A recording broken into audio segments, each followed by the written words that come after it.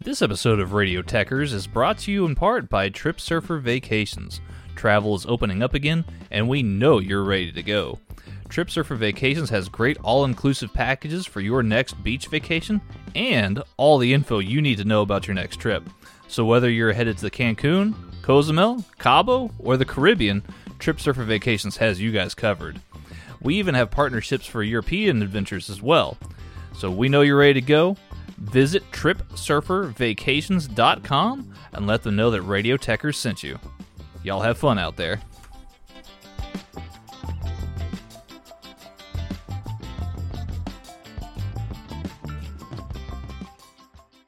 Zenni offers prescription glasses starting at $6.95, as well as affordable sunglasses, blue blockers, and more. The best part? Try any frame, anywhere, with our 3D virtual try-on. Visit Zenni.com today and change the way you buy glasses forever. This episode of Headlock Talk is brought to you by Austin-based company Naturally Hemp's and their new line of CBD gummies. These gummies are made with 100% baked-in, pharmaceutical-grade, non-isolate-based CBD. What we're talking about here is the entourage effect. The entourage effect refers to the stronger effect you get when combining multiple cannabinoids together, as opposed to just CBD. Full-spectrum CBD, or CBD distillate, tends to be more potent and lasts longer, which is what we're talking about here. Unlike some other brands that use a spray-on CBD, Naturally Hemp CBD distillate is baked in, so you know you're getting the full dose with each gummy. I personally use them for all kinds of things, like sleep aid or muscle pain. And did I mention they taste great? They got 5 flavors, strawberry, green apple, lemon lime, watermelon, and get this, the orange flavor has vitamin C in it. Ooh. So, if this sounds like something you could go for, head over to your nearest Create a Sig vape shop and pick yours up today to see for yourself the difference Naturally Hemp's gummies can make in your life.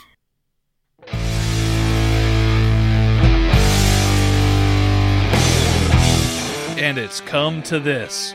The final episode of Headlock Talk for 2019. And this is the big one. We got Fantasy Warfare Finals, we have the 2019 End of Year Awards, and also If Wishes Were Fishes.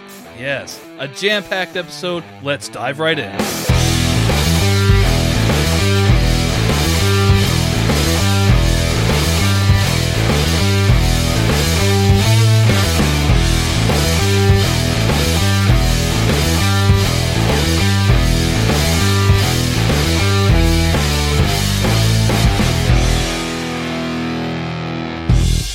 And welcome back, everybody, to another episode of Headlock Talk.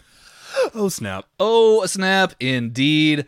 I am, of course, the Texas gentleman Tanner Pruitt, and as always, across from me, the one and the only, Mr. Stephen Grudy. Howdy, howdy.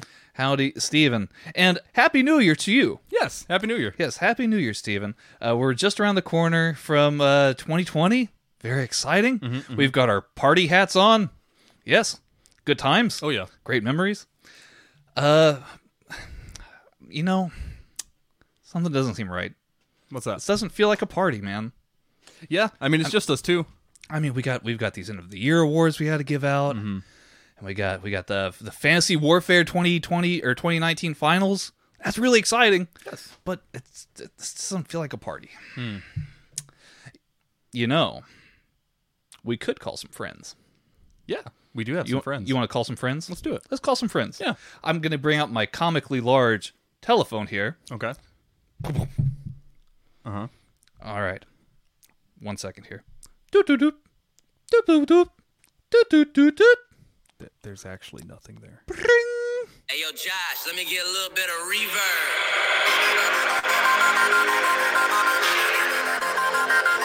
Yeah. Jay Will. Hello. Hey. It's like I was ready for that. It's Josh and Kevin from Wrestling Reverb. How are you guys doing today? I'm doing well. I'm doing Good. phenomenally. That was a moment. That was the moment of 2019. You could end the podcast right there. All right, so we got Kevin's favorite moment. There we go. Let's move on. Yes. We've been planning on trying to get the four of us together in one podcast for so long. And Josh, you're like the all-time Headlock Talk guest appearance record holder by a very clear distance now. But we've wanted to have you and Kevin on together for the longest time, do a Wrestling Reverb Headlock Talk mashup. And now it's finally happened. Yes. All four of us. All four of us. Finally. Now, before we get started, because like I said, we've got a lot of awards to give out here. We've got a lot of topics. We've got the Fantasy Warfare 2019 finals. But Josh, you and I, we shared something in common this past Christmas. Oh, we were both dreadfully sick. Yes. It was the worst, 48 hours I've ever experienced being sick ever. Right. It's like this weird 48-hour, I'm on my deathbed kind of flu, and then you just and it's just all gone away. Okay, let me take you through a day in the life, if you will, of how my Friday started last week. So I went to work and I was like, I feel kind of weird, and I'm like, nah, it's fine. Don't worry about it. It's just one of those things. I'm just tired. I get to work and I'm like, I don't think I'm tired. I'm getting progressively worse. And then I'm not even at all making this up. I was like Brock Lesnar sweating. Sweat was dripping off of my body. And I'm like, what the hell is going on? My boss seen me and was like, you need to go. Go home, get some rest. I'm like, cool. So I make my way home. I get into bed and I'm like, all right, I just need some sleep. It's fine. I go to sleep for 5 minutes and I wake up and I'm shivering. I'm sweating. I'm just aching. I'm like, what the hell is wrong with me? I feel like I'm about to die. And then 24 hours, a little bit over 24 hours later, I was pretty much fine, which is weird. I don't know what the hell was wrong with me. Yeah, man. I have no idea. I woke up 2 nights in a row, in a pool of my own sweat. I was like, this is disgusting. I was like, this is gross. Ugh. But now the only thing lingering is the headache. But believe me, I would be on death's door before I missed this episode. So me too. I mean, this here, I love having you guys on. Let's get right into the down and dirty of everything here. End of the year 2019 awards, guys. Let's start this off with a fun one here. Best tag team of 2019. Do we have any volunteers to start off? We're going to kind of go on the round here. You say your own personal, which one that you believe is the best tag team of 2019. So that way we all can maybe have some diverse opinions, maybe some conversation about it. But yes, best tag team of 2019. Anybody want to volunteer? Yeah, I can go first. Okay. Yeah, so right now, I know we've talked about this on the show, me and you, Tanner, before, that AEW just has a ridiculous roster for their tag team division, right? Yeah. And a lot of my favorite tag teams of the year were on AEW. Two that really, really come to mind for me would be Lucha Bros, of course, but also SCU. So for me, I am going to go SCU as best tag team of 2019. Both Lucha Bros and SCU are fantastic in the ring, obviously, and put on really, really great matches. But I think SCU has that, I don't know, they have that oomph about them that really makes them the face of AEW's tag team division. So for me, best tag team, SCU. Interesting take there, Steven. Interesting take. And I mean, it's hard to argue with that, I mean, very first AEW World Tag Team Champions. It's a very good pick. Well, thank you. Pick. What about you guys? You want to go first, Kev? You can go first. I'll go first. The floor is mine. This is tough. I'm also going to go to AEW with mine. And I'm going to go with a team that when 2019 started, I had no clue who these guys were. And now that we're getting to 2020, they're to me, when I think of AEW tag teams, I think of this team. I think of Private Party. I don't think anybody has put themselves on the map more than Private Party has this year. They had that absolute banger with the Young Bucks in the tag team tournament. They've been there. They were a team that a lot of people may have thought was a bit of a reach when you're putting this stacked tag team together, this tag team division together. But they've really not only proven they're not only holding their own, they are absolutely thriving, and they're right at the top of that division where they belong. They will be AEW tag team champions in 2020, and I think they're the tag team of the year. Yeah, man, that's very interesting take. I love that, and we've seen Private Party live, and they are spectacular live. I'm very, very excited for those guys to get to perform on a near weekly basis, whether it be on AEW's TNT product or if it's on Dark. Yeah, a spectacular team. And that Young Bucks match was insane. Insanely good. I'm going to stick with AEW as well.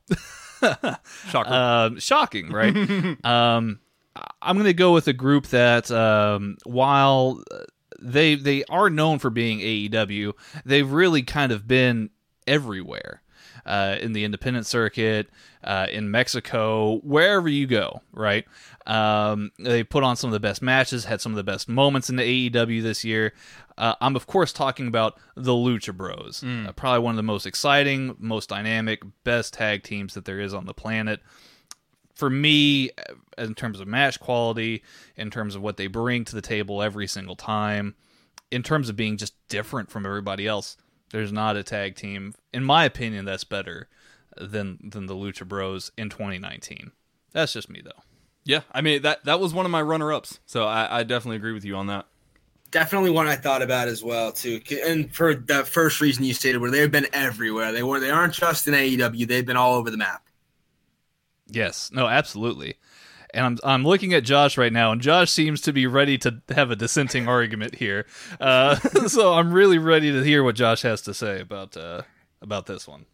Okay, so I think I've been pretty open about the fact that tag team wrestling is really not my thing. I don't love tag team wrestling. I don't hate it, and when it's done right, I love it to bits. But it takes a lot for me to really become invested in a tag team match. However, I don't really like when tag team matches are just relying on one spot after the other. I'm not saying pointing any fingers. I like fundamentals, which is why I like the Revival, because they are the basic unit of a tag team. I like when a tag team match is cutting the ring in half. I like when the tag team match is the whole idea of a tag team match to me is to gain sympathy for a babyface to get a hot tag to get the crowd to come alive. And the Revival do that really well. They don't always have to win, but they always have to make their opponent look better.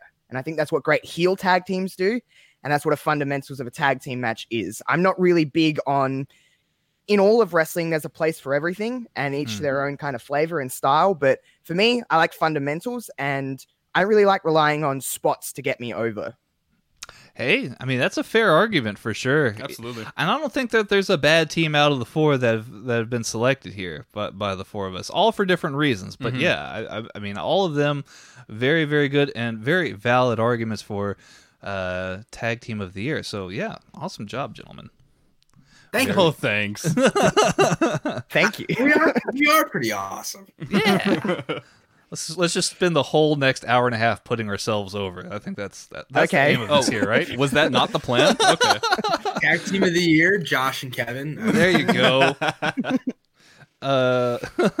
So here's one that I think is going to be very interesting. I know we're all, again, probably going to have differing opinions on this. But gentlemen, your personal picks here for best women's wrestler of the year. Any takers? Who wants to go first? You want to go? Let's go in reverse order here. Josh, you go first. Now, I've been also very open about the fact that I love women's wrestling. I think it is the main reason why I still love wrestling as much as I do is because the later half of this decade has belonged to women becoming a mainstream part of wrestling, I think, anyway. But this year alone, it's very hard in my head to just be different and not say this person. I know where I'm going, but it's someone that has become the face of the number one sports entertainment company in the world. Whether people want to like that or hate that, that is Becky Lynch. She has literally become, I hate to be no play on words here, but the man of WWE. Yes. She really has become the face of the company regardless of gender. And I really hope that we can get to a spot when we're still talking on a wrestling podcast in the next decade, in the next 10 years. I hope we get rid of this whole women's wrestler thing and we just have a category of just wrestlers. But Becky Lynch is my pick. There's no really explanation needed why. Just look at her body of work over the year. Fair enough, man. No, and I think you've done a great job in kind of breaking all of that down. And I do hope that that's, soon to be something that we can all come together on and not distinguish men's and women's wrestlers. I mean, I have it distinguished here, so maybe I'm a bit of a hypocrite. No. It's just the norm, isn't it? It's just the norm. 5 years ago, we wouldn't really be talking about women in this light anyway in wrestling. We would have just been like, yeah, cool, whatever. Now it's like we're really talking about him in a way where like we're just seeing great wrestling, and it's just fun to see. Yeah, no, for sure. And I'm going to use a lot of those same arguments here for my pick of Women's Wrestler of the Year. And mine's actually a tie here, okay? Cheater. I know. I couldn't. What a call out. Here's the problem. It came down to these two, and I couldn't pick out one or the other. Because for the exact same reasons that Josh just brought up here, I think that what's the best way of explaining this? For WWE, and for any kind of wrestling company in particular nowadays, it's important to not just have a younger demographic, but even perhaps a younger women's demographic. I think that counts a lot more for diversity and a more inclusive product here. And I mean, I had to think about kind of, put myself into that mindset of what would I want to see on TV as a wrestling program if I was a woman, right? And I think that, I heard this argument from Brian Alvarez from the Wrestling Observer, and how he talked about, you want to, for women tuning in, they want to have a role model, somebody that they see as a superhero, is kind of what he brought up. And I couldn't really pick out just one, so I picked out Becky Lynch as one, and Rhea Ripley as the other. So they are my tie as the women's wrestlers of the year for me personally, because they both effectively do the same thing for their respective shows. For Becky Lynch on Raw, she's the badass, right? She is the Stone Cold Steve Austin, the man. Yeah. Right. But Rhea Ripley does something very similar, and she just beat Shayna Baszler for the title. So, I mean, look, I couldn't distinguish the two. I couldn't pick between them, so I had to pick both. Yeah, I mean, definitely a solid argument, and that continues with Headlock Talk's theme of keeping WWE and NXT separate. So 100%. Kevin, what says you, sir? I would love to be different. I would love to pick someone completely off the cuff here. I'd love to pick somebody who you wouldn't be expecting. But is there anybody other than Becky Lynch that this could really be? She's had such an incredible year. She main evented WrestleMania, for God's sakes. She has had such an incredible turn up from this time last year to now that it's just incredible to even think about. And I want to touch on something you guys said that Josh brought it up, and I wanted to just throw this out there. If we were doing this podcast like 5 years ago, do you think we'd even be doing a Women's Wrestler of the Year? We probably wouldn't be. That's just how far women's wrestling has come. Yeah, you're probably right. And if we were, there'd be like two candidates. 2014, it'd be AJ Lee or Paige. And the fact that there's such a wealth of candidates to choose from, outside of Becky or Shayna, Rhea Ripley is a strong contender. Tessa Blanchard's had a great year. Yeah, Tessa. There have been so many women that have put together such great 2019s that it really does make this a little bit more difficult than you'd think. But at the end of the day, Becky Lynch's body of work and her resume this year has just been topped the game, topped the bill, better than everybody else. Yeah. Yeah. No, that's a very, very valid argument. Can't argue with that. Well, yeah. and I definitely had Tessa kind of in my short list here. That feud with Sami Callihan that she's had. Brilliant. Yeah. Tessa is one, though, that we're talking about all these like breaking molds and stuff like that, and not really talking. I never say women's wrestler when I think of Tessa anymore. Mm-hmm. She's just a wrestler to me. She's going for the world championship in Impact Wrestling. Like, she's just a wrestler. She is living, breathing proof that there's a mold that can be broken, and she's doing it. I think in 10 years' time, there'll be more Tessa Blanchards than we think. You know what I mean? Interesting. Yeah. She's going to multiply. Well, I hope we see that day for sure. Now, Steven, your women's wrestler of 2019. Yes. So I definitely agree with all the arguments made for Becky Lynch. I cannot disagree with those, especially, like y'all said, looking at her body of work. But for me, I am going to go a little bit different. And this women's wrestler, I actually put at the top of my list for a lot of the same reasons that I put someone like Jordan Devlin up on the top of my men's wrestlers list. Wow. And that is because fundamentals. Okay. Io Shirai, and I've said this about Jordan Devlin before, and I'm going to say it about Io Shirai as well. Any move that she ever does in the ring is the textbook dictionary definition of that move. That she is the exact opposite of sloppy. She is just on it all the time. And for me, I'm glad that Josh brought up the whole fundamentals thing, because that's a very big thing for me too. And with Io Shirai, I don't think anyone does it better than her. Hey, I mean, that's a fantastic answer and a fantastic reason. Yeah, for sure. May I please chime in? Yes, Yeah. please do. I know exactly what Josh is about to say. Io Shirai, I've said it many times, is the greatest wrestler in the world, regardless of gender. She just is, like Steven said, she's so crisp. It's like picture perfect with everything she does, like down to like the T. Like fundamentals, again, is just so important to me, because you get away from fundamentals and that's when just crap just gets thrown around and you're just doing stuff to do stuff. Yeah. I like stuff basic. If you're doing the basics properly, I'm all for the ride. Like, I'm just all for the ride. I love Io for that reason, that very reason. I'm glad someone shares like my just idea of what Io Shirai is, because she's just so crisp. Everything she does. Yeah, I think crisp is a very good word for it, for sure. Yeah. 100%. Well, and that's a perfect segue here, because tune into next week's episodes of Headlock Talk, where we'll be reviewing Wrestle Kingdom 14 nights 1 and 2, where her fiance Evil will be having a few matches. Yes. Very interesting. Very interesting. If they ever have children, and I hope that they do, they are going to be fantastic wrestlers. This is true. Fantastic. Here is an award that I'm particularly very excited about. Best feud of the year, gentlemen. Best feud. Because there's been a lot of good ones. There's been a lot of bad ones, but there's been a lot of really good ones this year, too. Rusev Lashley. Yeah? Oh, that's what we're going with here, huh? Best feud of 2019. Move on. Hey, I don't hate that feud because it's doing its job.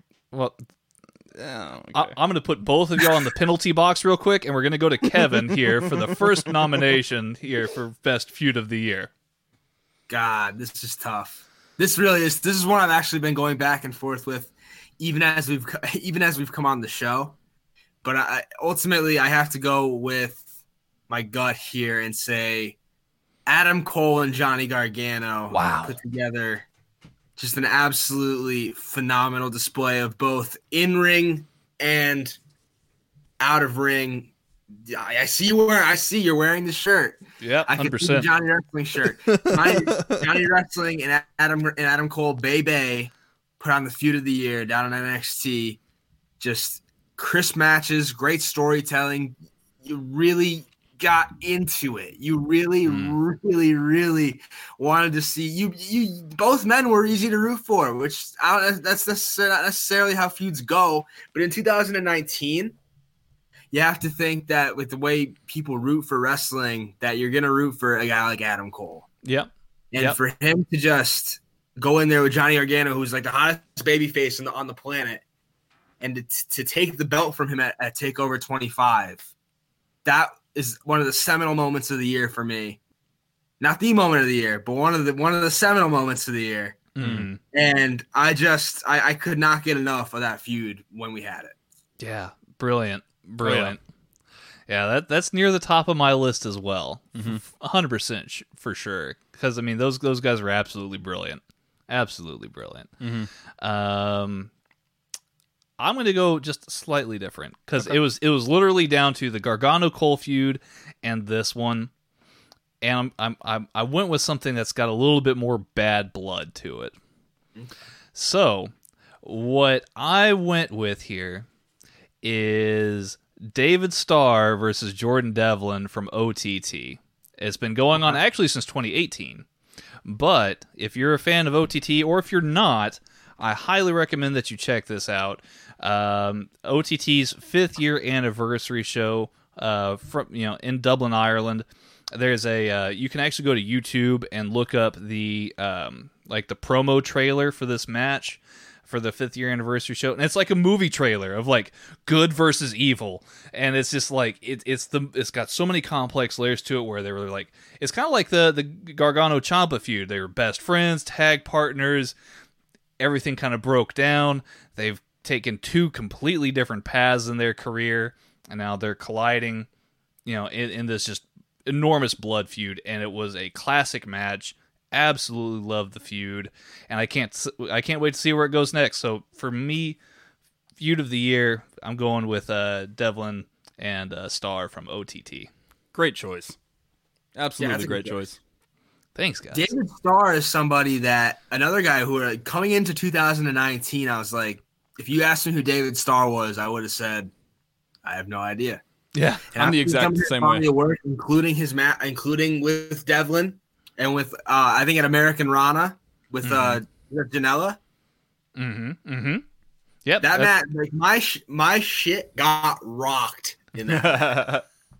But that's a good choice. Yeah, David Starr is one of those guys who can literally do anything. He can do any kind of match that you put him into, and he'll find a way to fit himself into it. And, yeah. Like, and the promo work that he had with Devlin, it was a no-brainer for me to put that at the top of my list.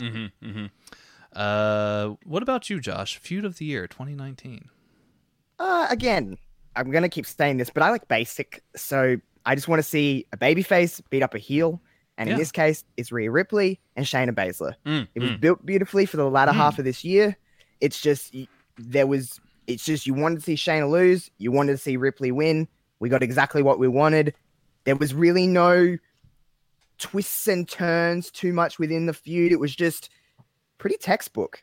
That's not a bad thing. It just means it worked well. Someone had a lot of momentum. Someone had ran through a division enough, but she was still beatable, but unbeatable. It's really weird to explain, but Ripley and Baszler is mine. Hey, yeah. Definitely a good choice as well. Good choice. Yeah. Ended very beautifully with Rhea Ripley winning the title finally. Yeah, love it. Gotta love it. Yeah. I mean, all of the... Oh, what's that, Kevin?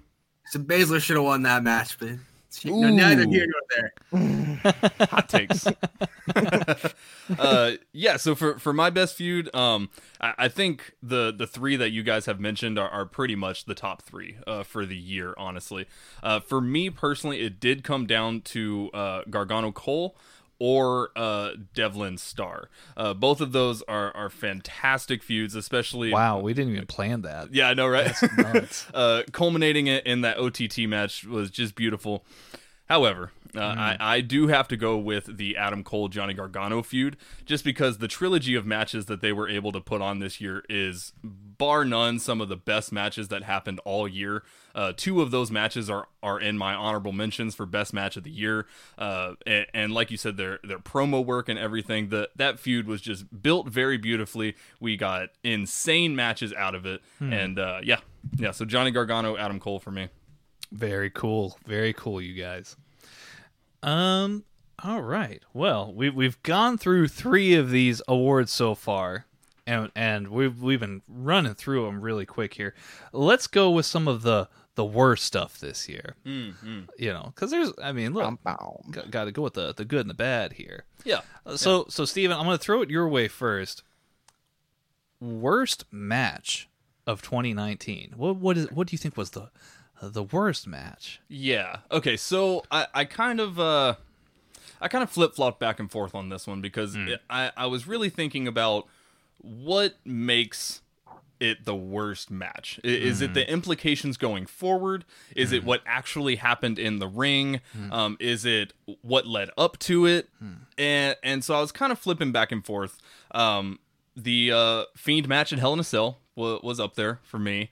But I eventually actually landed on Kofi Kingston versus Brock Lesnar.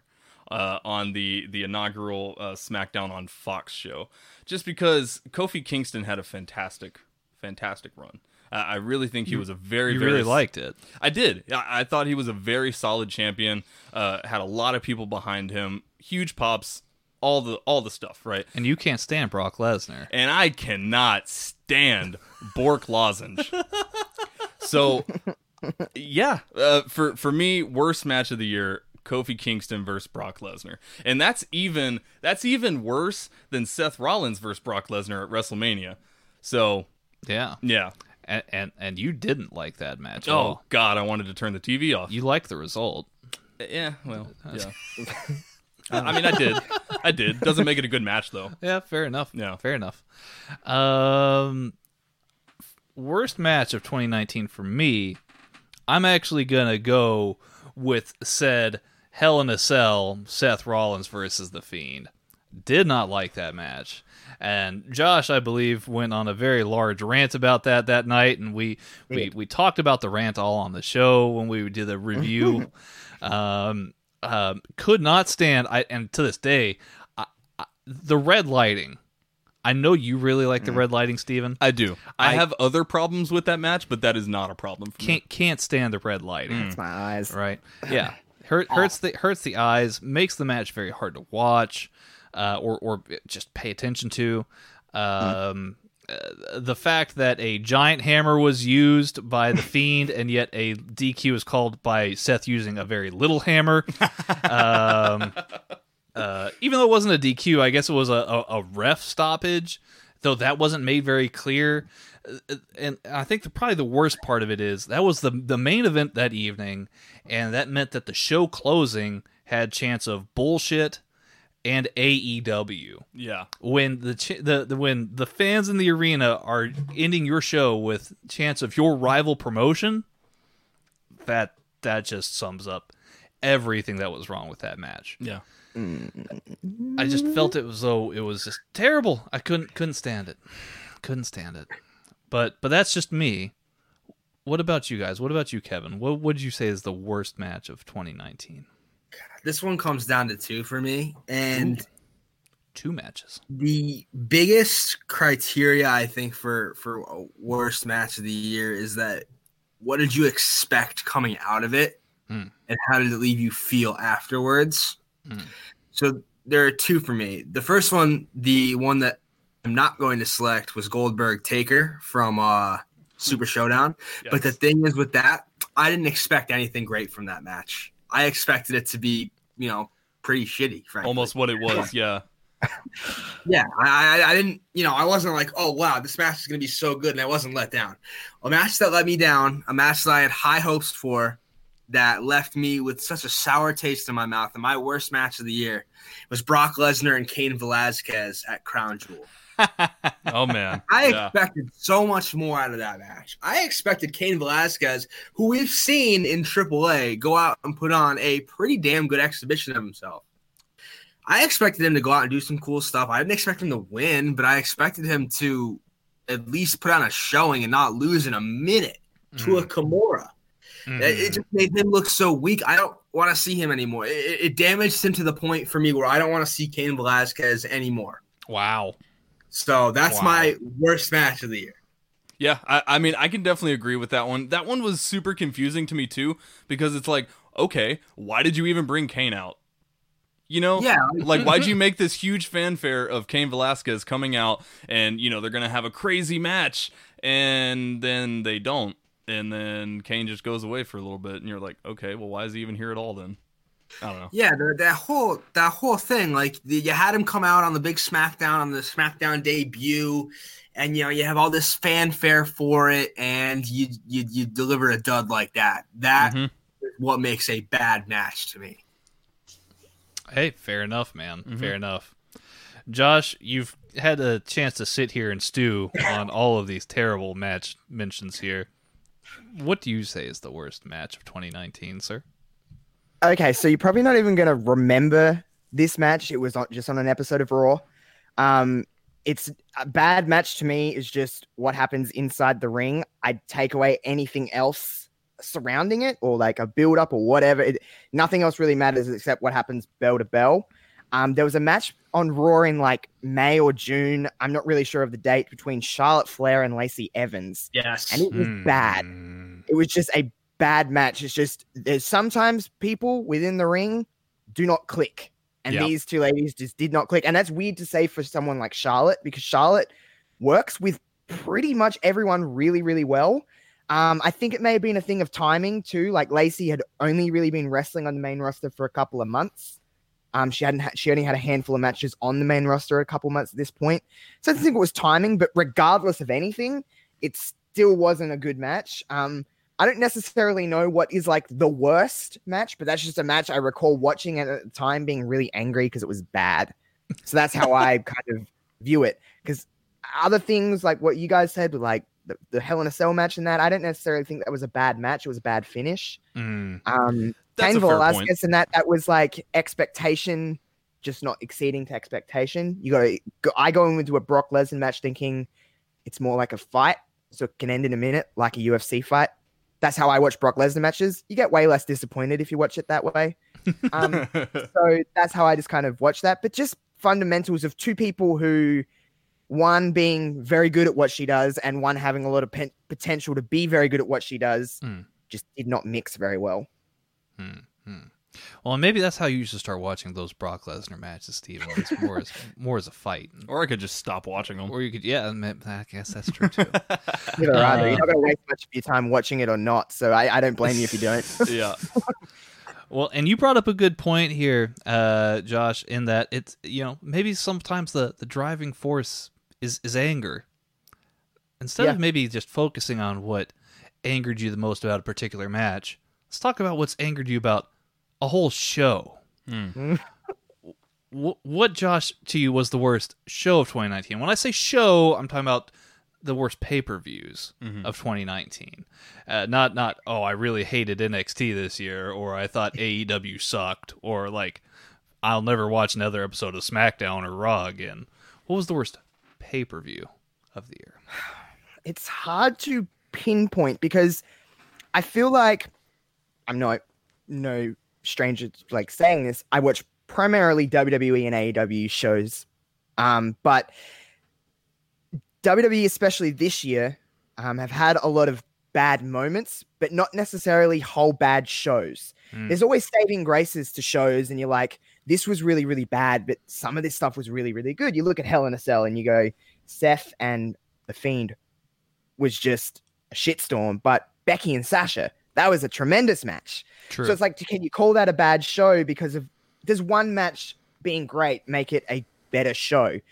I don't know. That's an argument, I guess, for another day. But when I just think of something that I just was just bored from the start to the finish, I look at like Extreme Rules. I didn't really love that show. It was just a bad show to me. Is just something that I'm just not entertained by. Even if there's bad stuff on it, you can still be entertained by the bad because it can be funny. It can be, you can take away and go, oh, this is, you can look at it a little bit lightheartedly. Extreme Rules, I was just like, it had Kofi and Joe. Tell me a spot from that match. I mean, I couldn't. It's just boring. Nah. I can't. The mixed tag Extreme Rules match was better than what I thought it was going to be, but at the end of the day, it was very predictable. It went the way I thought it was going to go, and then Brock cashed in. You're like, here we go again. It was just a show that I was just like, more of the same I seen from that show. There could be worse shows, but in my opinion, that's just like, it's just boring. Hey, no, that's fair. I mean, you can judge a worst show in multiple different ways. Yeah. How about you, Kevin? What was the worst show in your opinion of 2019? This one was really tough too because I had to define to myself what makes a bad show.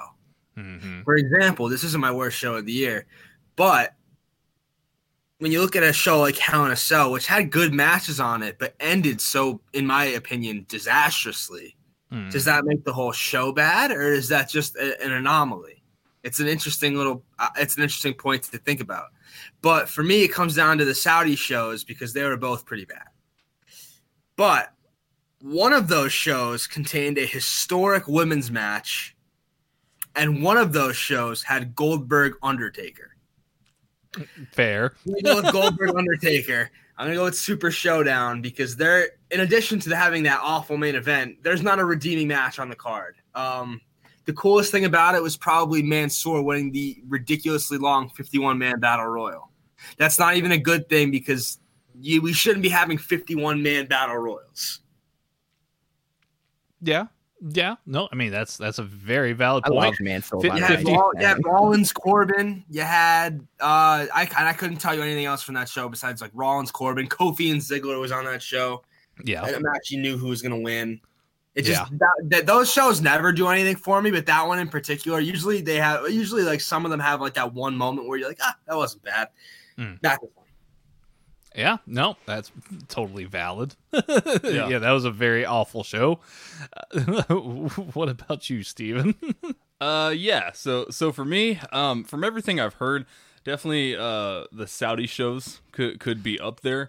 However, I did not watch them. That's the easiest way to avoid them. Right, exactly. So I just didn't watch them. Super Showdown, so I couldn't say that was bad. Right. I don't think it would necessarily be fair of me to call them the worst show of 2019, having not watched them, just hearing things. So for me, I'm going with the show that just left the worst taste in my mouth, right? And for me, that is Money in the Bank 2019. That show was not good. Really, really not good. Tell me why, Steven. So there's three main things that happened during that show that just ruined it for me. Yeah. The first one being obviously Brock Lesnar winning Money in the Bank. I won't go too far into it. Everyone knows I hate Brock Lesnar. Whatever. Yes. But the other ones is the Rey Mysterio Samoa Joe match, which was an extreme squash match, and Rey Mysterio just went out there and got murdered. Which, I mean, there's no ifs, ands, or buts about it. He just went out there and got murdered. And Rey Mysterio is one of my favorites from my childhood. Seeing him go out there and just die was so sad. I'm sure that was soul-crushing. Yes. And then the other one is the Roman Reigns versus Elias match. Yeah. I don't have much to say. It was a freaking dumpster fire. Not entertaining in the slightest. And, yeah. So, Money in the Bank 2019. I hope I never watch it again. That's fair enough, man. That's fair enough. I will say I had to watch the Saudi shows in preparation for determining what the worst show for me was this year, and I didn't want to, but I had to. Now, using what Kevin brought up, yes, indeed, one show had a women's match, a historic moment. The other one had Goldberg versus Undertaker, right? But also, one of these shows had a build-up with two old men who did not compete in a match together. That was actually the best part of the match.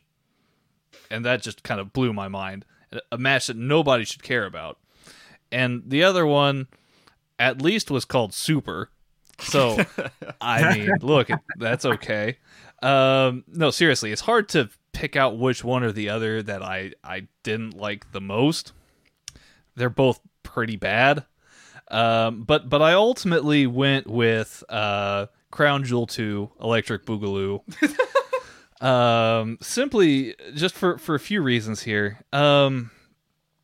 Obviously, like what Kevin brought up here, the Brock Lesnar Cain Velasquez match is just a total travesty, I think, as far as how you actually want to represent Cain Velasquez, who is, in many MMA fans' opinion, is perhaps one of, if not the greatest heavyweight fighter of all time.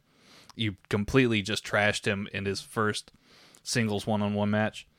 You had the OC become the best tag team in the world, which is heavily debatable, especially considering what we just discussed earlier. That made Steven crack up. Steven's dead. Yeah, the Team Hogan versus Team Flair stuff. Like, can anybody tell me who besides Seth Rollins was in this match? I can't even tell you who won the match. See, look, I mean, knowing WWE, Drew McIntyre was probably in it. Baron Corbin was probably in it. Roman Reigns was probably in it. I mean, Mustafa Ali was in it. I remember that. I think Shorty G was in it. Home dog. Yep. oh, yeah. So we're getting somewhere here. You guys did pay somewhat attention to this match, so that's good. And then it was main evented with the Fiend beating Seth Rollins, which, I mean, we all know, that happened. But here's another separate thing, and this is not really necessarily about the show, but this whole plane nonsense about them getting stranded. I mean, that's really kind of messed up. And all of like the things that we've heard surrounding that whole event and all the stuff that's transpired it, the only silver lining that really came from this show is the fact that NXT got a spotlight on SmackDown. So it wasn't even something, no good came out of this show for this show. It only came for SmackDown the next day. I don't know, man. For me, worst show of 2019. But Can't argue that. well, let's get away from all this negativity real quick. This isn't for any awards, but let's kind of go on the round and talk about maybe some of our favorite moments of 2019. Yes. This isn't for awards. You can just talk about what it is that you really enjoyed out of 2019, guys. Kevin, let's start with you. What were some of your favorite moments in 2019, sir? Oh, there are a bunch. I mean, this was a really great year in wrestling. Yeah, the formation of a new company. There you go, right off the bat. AEW's birth, their launch into existence, I think, is a pivotal moment in wrestling history. And I'm going to go with one that is a little bit more recent. And it's a little bit off the path of what we've been talking. We haven't really mentioned New Japan yet. But I think the return of Hiromu Takahashi at I think it was Power Struggle.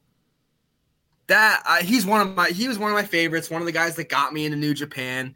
He was on the first card I ever watched back at Wrestle Kingdom 11. And seeing him after the absolutely atrocious injury he suffered, it's rare that I get scared watching wrestling. When he took that bump against Dragon Lee, when he took that neck bump, I was scared. I thought this is going to be something where this man may never walk again. Yes. And not only is he walking, but he's ready. He's preparing for possibly the biggest match of his life at Wrestle Kingdom 14. He was taking bumps off the rails when he came back. He was running around like a maniac. It was so fun and so uplifting to see him come back. That really stood out for me as one of my top moments of the year. Hey, man, yeah, 100%. Hiromu's going to have a great match with Ospreay at Wrestle Kingdom this year. That's going to be amazing. What about you, Josh? Favorite moments of 2019? There's been like so many that is just like, for whatever reason, have just been wonderful moments. There's like, obviously, I'm gonna say Rhea Ripley winning the championship. I had a video of my Twitter, and it was just like a pure reaction that wrestling, it can kind of I don't know. When I watch wrestling, I just kind of feel out of the world, and I'm just watching whatever's on the screen, and I just reacted like that. Sasha Banks returning was always something big for me this year. That moment of her coming back, because I had opinions on Sasha in her away time, just tweeting about butterflies and stuff all the time, and I'm like, you don't need to be talking about this all the time. Stop being so cryptic. And when she come back, it was just cool. But ultimately, everyone probably knows what's going to be my favorite moments, but it is the Iconics winning at WrestleMania. Yeah.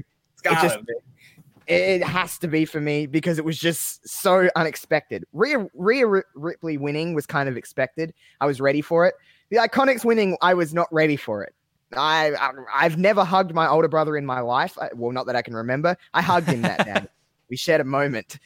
So the Iconics winning at WrestleMania will always be my number one. It just made me smile moment. Yeah. And I think that's one of the biggest things. I mean, like, whatever just makes you smile. It doesn't have to be this long-winded thing. It's like, just what did you enjoy? And I'm glad you brought up the Rhea Ripley winning against Shayna Baszler, because that's definitely one of my favorites as well. I've been very hard on Shayna Baszler throughout the last year. She's obviously a very good wrestler. Her matches are just kind of boring to me, and so finally seeing someone finally take that title off of her was really, really great to see. But for me, some of my favorite moments of 2019 have to do with what's going on in AEW. And like Kevin said, obviously we have AEW, the birth of AEW, and that's a huge, huge moment right there. But a lot of the other implications that come from that, really, for me, probably my favorite moment of 2019 is Jon Moxley showing up at Double or Nothing and just going to town on Kenny Omega, having a explosive debut. That I talked about just whatever makes you smile, and that is one of the biggest things where I was just like, okay, this is awesome, Man, that really is awesome. Mm-hmm. Glad to hear that, man. I've got a few on here as well. Top of it here, Gargano winning the big one, finally winning the NXT title. It wasn't against Ciampa, which would have made it all the sweeter based on that storyline, but it was certainly meaningful because of everything that he's given and done for NXT. I couldn't not put that on the list. Yeah. As you know, Steven, I'm a sucker for tournaments. He is. So I put Bandito winning the Battle of Los Angeles this year, and David Starr winning the Progress Super Strong Style 16. I both of them made my list here as well. Those were great. I mean, the Best of Super Juniors and G1s this year were also fantastic. Mm-hmm. All tournament long. You really can't put those down. And then a big one here, CM Punk going to WWE backstage.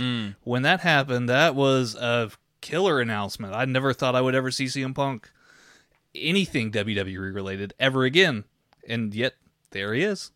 He's been on a few episodes now, and that's pretty special, I think. Yeah, no, that's a good point for sure. I would, like you said, I would have never expected to see him, let alone wrestle, but even just do anything WWE related, because he's been very vocal that he absolutely does not want to. But now I realize we've been worked. Ah, yes. Yes. He's the ultimate pro wrestler. Yep. Let's keep this positivity going here, y'all. We've got just a few more left here, and then we're going to do, again, the Fantasy Warfare 2019 Finals. We've got Best Promotion this year. What was the best promotion of 2019? Mm-hmm. I'll kick this one off because,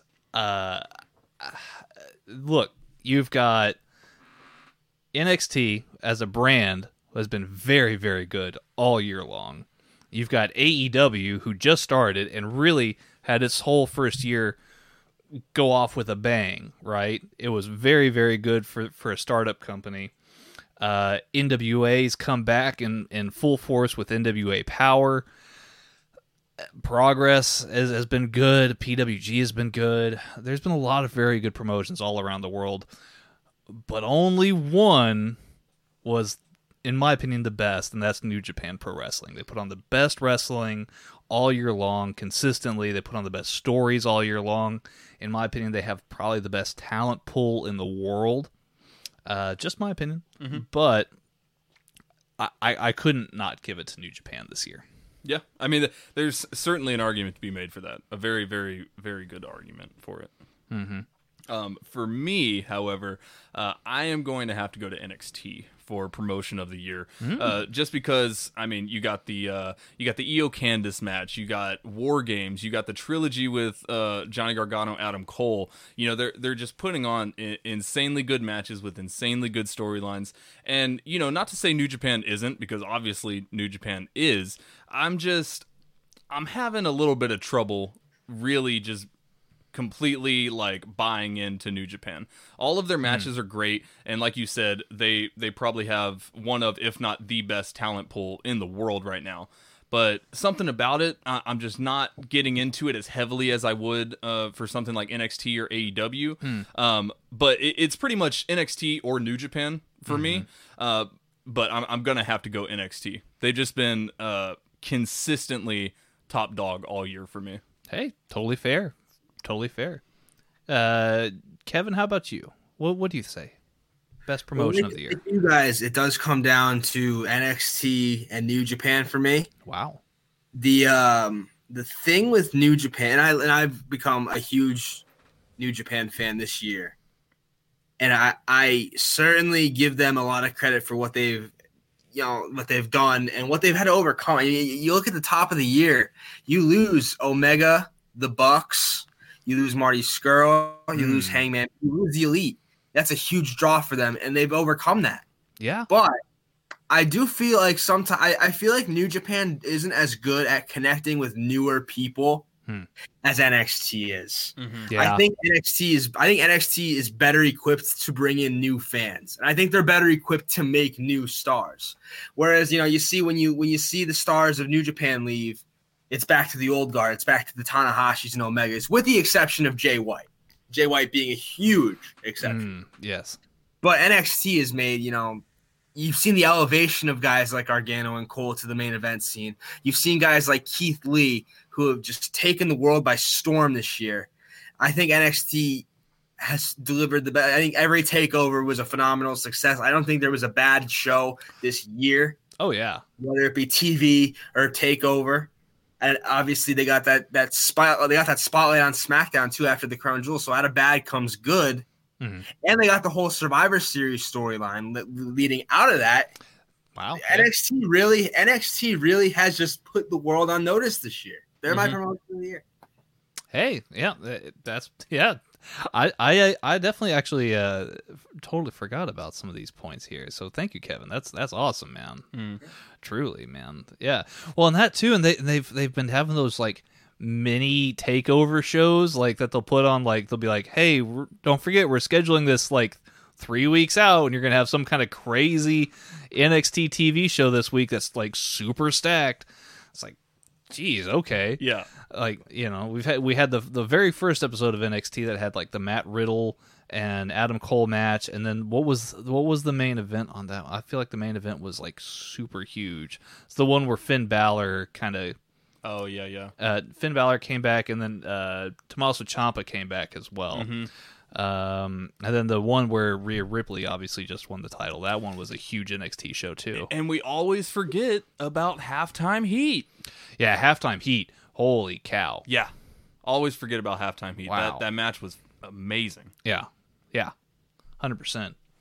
Josh, you're nodding your head here. I see that in the I'm just in agreement. Yeah. I'm just having a good time. Hey, man. Well, good. It's would you this is where I get a bit like lost with things, because NXT is still WWE. Yes? Yeah. So I would call Yeah. I would call WWE the promotion of the year, because NXT is just under it. Still a WWE product. It's still a WWE product, and people are very quick to, especially on the internet, just be like, fuck WWE. I hate WWE. They suck. They take away everything and blah, blah, blah, blah, blah. Yeah. Yes, okay. The main roster product is very different from the NXT product, and the NXT product is much more pro wrestling than Raw and SmackDown. But if we're going to be technical about things, I guess WWE would be my answer. Still under the WWE umbrella.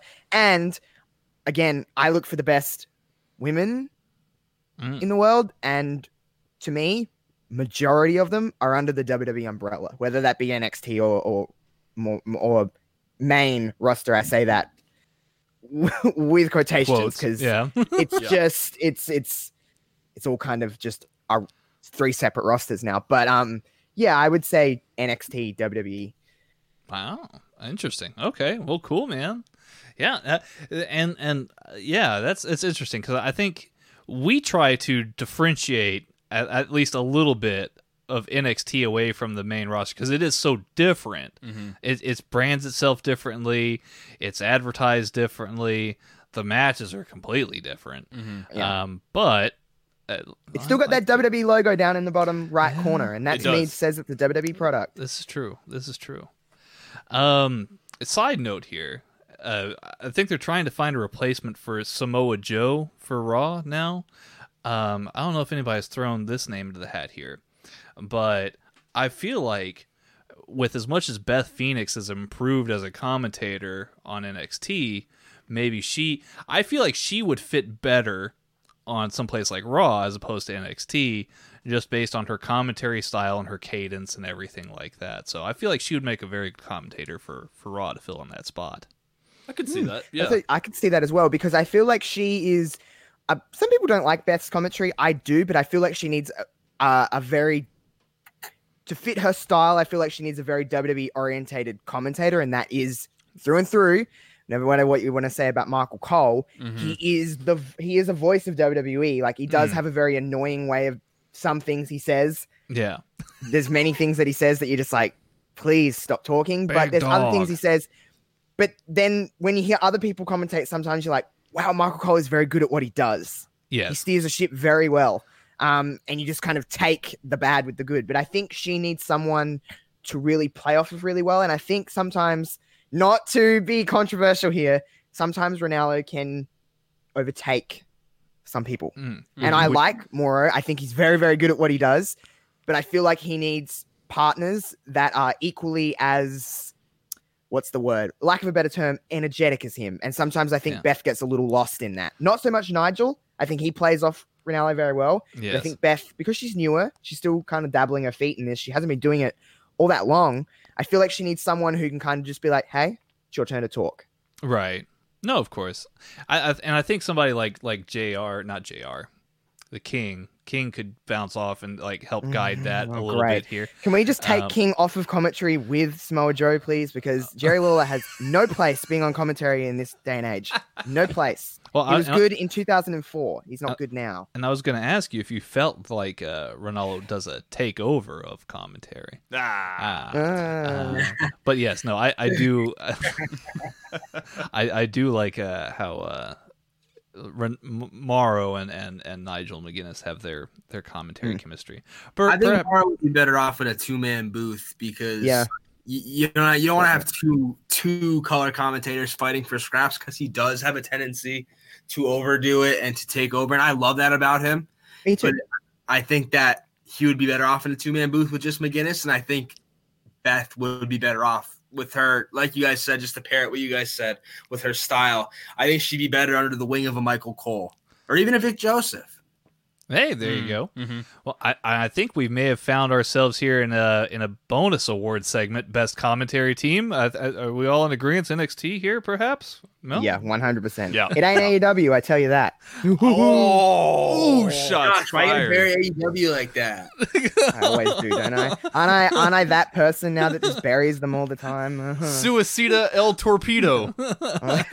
Shout out Fully to JR. loaded. Last night on Fully Loaded. No, JR, it's not the year 2000. It's not fully loaded. Yeah, where are you on fully loaded? Did you like teleport back 20 years? Right. Like, goodness. Okay, you do you, JR. Jungle Jack. He called it like Jungle. What is his Jungle name? Jack Perry. Jungle Jack Perry. Thank you there. Appreciate that, Kevin. Yeah, Jungle Jack Perry. Okay, cool. So we just got done with best promotion. What about best pay-per-view of 2019, gentlemen? Best pay-per-view of 2019. Kevin, let's start with you, sir. What was your favorite pay-per-view of 2019? Fuck. That's a good choice. The Lars Sullivan Show. This is like this For is many reasons. This is a generic answer, I think, but I also think it's the right, for me at least, the right answer. You go with the pay-per-view that left you feeling the best and had the most moments on it. It's WrestleMania 30. What are we on, 35? It was WrestleMania. You had so many great moments. You had Kofi winning the belt. You had Seth slaying the Beast. Even if you didn't like the match, I actually liked the match. And of course, you had Becky Lynch, Becky 2 belts at the end, standing tall. And as someone who's been a Becky Lynch fan forever, that was such a proud moment for me. And obviously, you could talk about the match itself and how, you could talk about the end. Oh, maybe it was botched, but I still loved it. I loved every minute of it. I thought it was really well done, and I thought that the whole show from top to bottom, even though it was like 13 hours, I thought it was a worthwhile amount of time spent watching wrestling. That's what I love about WrestleMania, is that it is so long, but it's such a spectacle. You make a WrestleMania a day. You make it like a day-long event. You get dressed in your nicest clothes. You get your snacks. You sit down with some friends, and you watch wrestling for 7 hours, and it's so well worth it. And this year was definitely delivered. Yeah, no, 100%. See, I'm picturing you like sitting down with like a bowl of chips and like a 3-piece suit. You're like watching WrestleMania. I don't own a 3-piece suit, and not for this year's WrestleMania, but 2 years ago I did wear a suit to watch wrestling. Hey, there you go. There you go. Perfect. And you know who I was watching it with? Nobody. See, there you go. That's the best. I hate people. I put my nicest suit on, sat in the basement of my apartment, and just living. Watched some wrestling. That was WrestleMania 33. I think this year's WrestleMania, like, I picked you up like right after lunch. Yeah. And we were just like, all right, we're gonna sit here and watch this whole thing. Yep. And then it was like 4:30 in the morning for me, guys, so I was a bit delirious for the kickoff. Oh man, that's dedication right there. You like woke up and you're like, you see Hulk Hogan coming out. You're like, oh. I was like, I wake up and I'm like, why are there people here? 5 Get out of my minutes. house. And then we recorded right after the show. Oh, it was a long day. Dude, I bet. It's WrestleMania though, so I would watch WrestleMania if it went all day. I really would. It's the one time where I don't complain about the length. That sounds sexual. Yeah, man. After this last 24 hours, I mean, you know. At Lars Sullivan. At Lars Sullivan? Oh, no. I just tagged him in my speech. Oh, wow. Now he's going to hear this. Oh, yeah, because Lars really listens to all of us. Yeah. Well, I think Lars is running away from the internet for a while, guys. All right, public service announcement. Lars Sullivan, if you're listening, I know you're going through a tough time, buddy. Okay? Truly, I invite you to come on to Headlock Talk. If you're listening, I would like you to come on to Headlock Talk and tell your side of the story. We'll play soft. You know, we won't ask you the hard questions. And, you know, we'll let you tell your side of the story, because I think that's what you deserve, is for you to tell your side of the story here. Oh, God. Steven's dying again. I'm sorry. This is completely unrelated, I think. Cringe. So, moving onwards, did we finish best show of 2019? No. We only got through Kevin's. We only got through Kevin. Josh, what do you think? I think Steven's still dying. Okay, so it's gonna sound weird coming from me, but my favorite show of the year was Double or Nothing. Oh, whoa! What? The only AEW show from top to bottom that I've enjoyed thoroughly. Yeah, after you just hashtag burn it down them like earlier. I mean, yeah. Yeah, I love Seth Rollins. He's the greatest. Let me tweet it out for you guys so just everyone knows how much I love Seth Rollins. But no, Double or Nothing was just top to bottom a very good wrestling show, and the only time where I've just loved AEW. That was the last time I fully loved that company, which is unpopular. Hey, that's fine. Great choice. Yeah, that's a great choice. That was a great show. Valid choice. Yeah. I mean, there's really no wrong choice here. Yeah. Well, no, there are wrong choices, but out of these, the ones that we'll select, there is no wrong choice. Steven, are you alive? I'm alive, man. Okay. Yeah, that got me. Okay, but no, in all seriousness, though, there were a lot of great shows this year. Yeah. Lots and lots of great shows. For me, though, really two shows stand above the rest. One of them being the final night of Super Strong Style 16 from Progress. Oh! Yes. That one had an amazing triple threat match between Travis Banks, Ilya Dragunov, and David Starr. Fantastic match, culminating into the main event of David Starr versus Jordan Devlin, which, I mean, if you put two wrestlers, if you want to name two wrestlers that have better chemistry than Jordan Devlin and David Starr, I would like to hear your argument, because they are just insane in the ring together. Yeah. Well, and then and that Jordan Devlin Kyle O'Reilly match, which had a huge part in what made the finals the finals. Absolutely. I mean, brilliant show. But for me, this other one that stands above the rest stands above all else, and that is NXT TakeOver Phoenix. That one was really the first NXT show where I was like, all right, these guys are on another level. You know what I mean? Yeah. Obviously, we had the feud in 2018 with Gargano and Ciampa, and those are some of my favorite matches ever.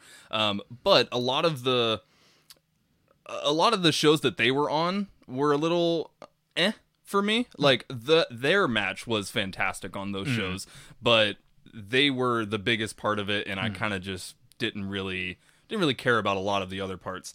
But TakeOver Phoenix, that was the first show where I was like, okay, everybody on this roster is a freaking animal. Well, you had Gargano Ricochet, which was amazing. Fantastic match for the North American title. And then you also had the main event was Ciampa and Aleister Black. And that was an amazing match too. You also got the War Raiders versus Undisputed Era match.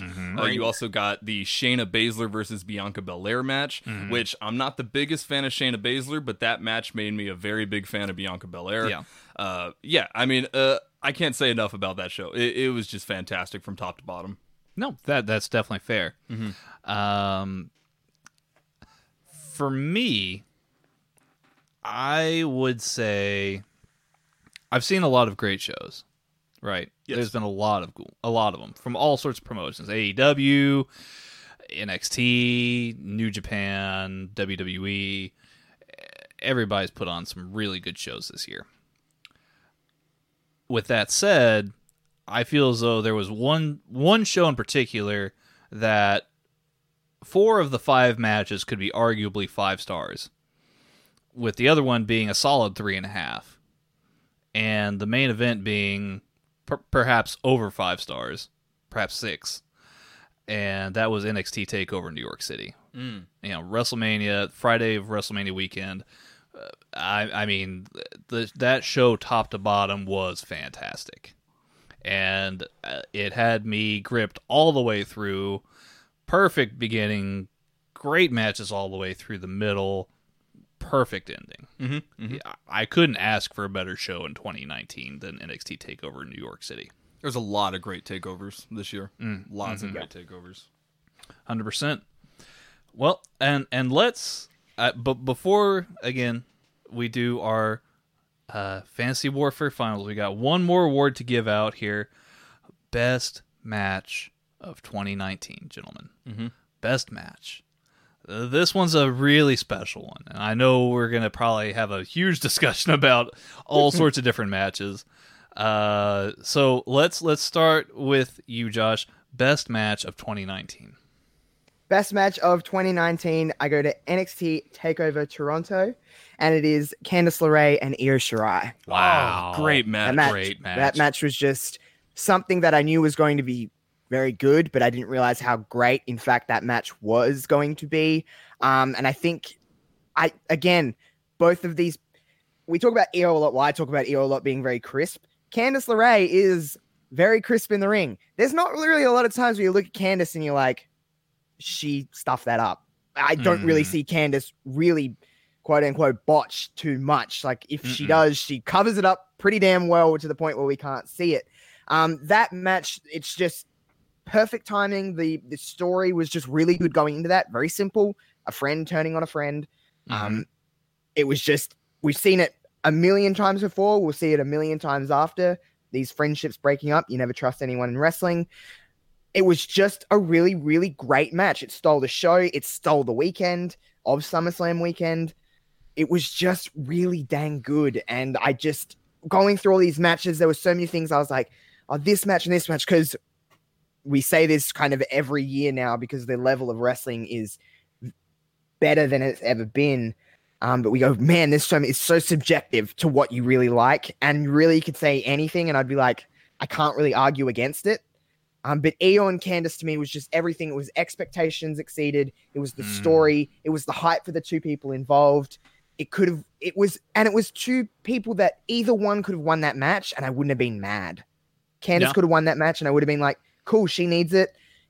Io could have won that match. Cool, she needs it. And the finish, the kick out of the moonsault, which we never really see from anyone in NXT at that point, maybe a couple of times, but not really too often. So it was special.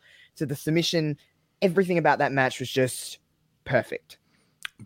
That's a brilliant choice. And that's why I love having you guys on and doing this roundtable here for the best of, is because that's a perfect example of a match that I hadn't even considered. And now that you say that, I'm like, that was a really damn good match. Mm-hmm. Right.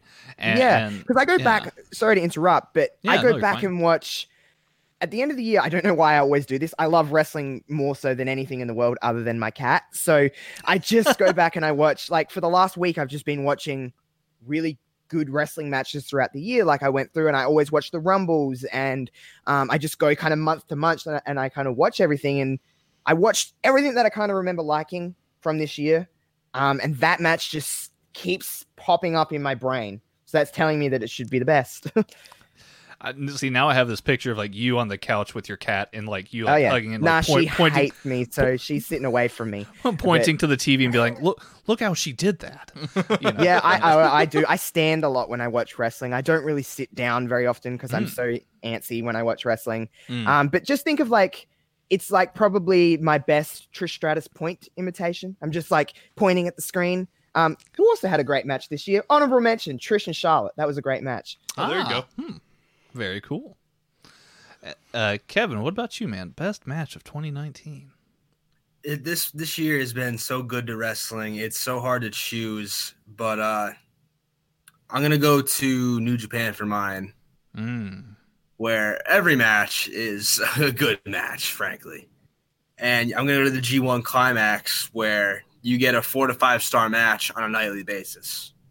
True. But my match of the year, and this isn't one that I've heard a lot of fanfare about, but I went back and I watched it today, along with some other matches. You know, I watched a couple other matches from New Japan. I watched some NXT matches, some main roster WWE matches.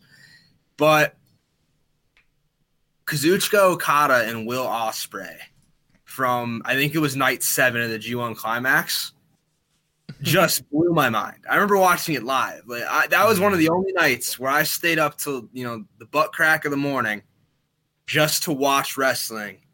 And I watched this match and I thought, wow, holy shit, this is a great match.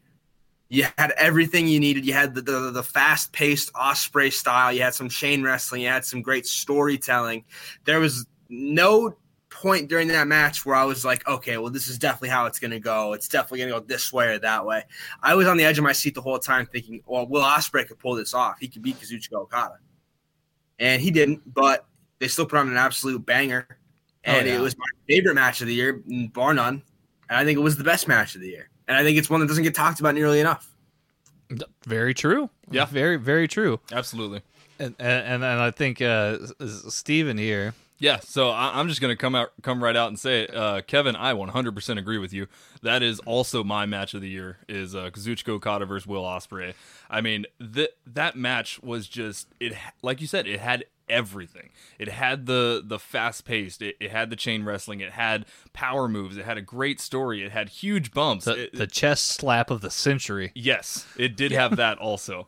And I had a lot of runner-ups for match of the year. I had Sonata versus Zack Sabre Jr. At the G1 was really good.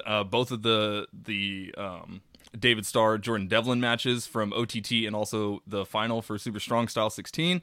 Both of those were fantastic. But man, if I go back and every time I go back and watch that match, it's just like, yeah, like this is wrestling to me.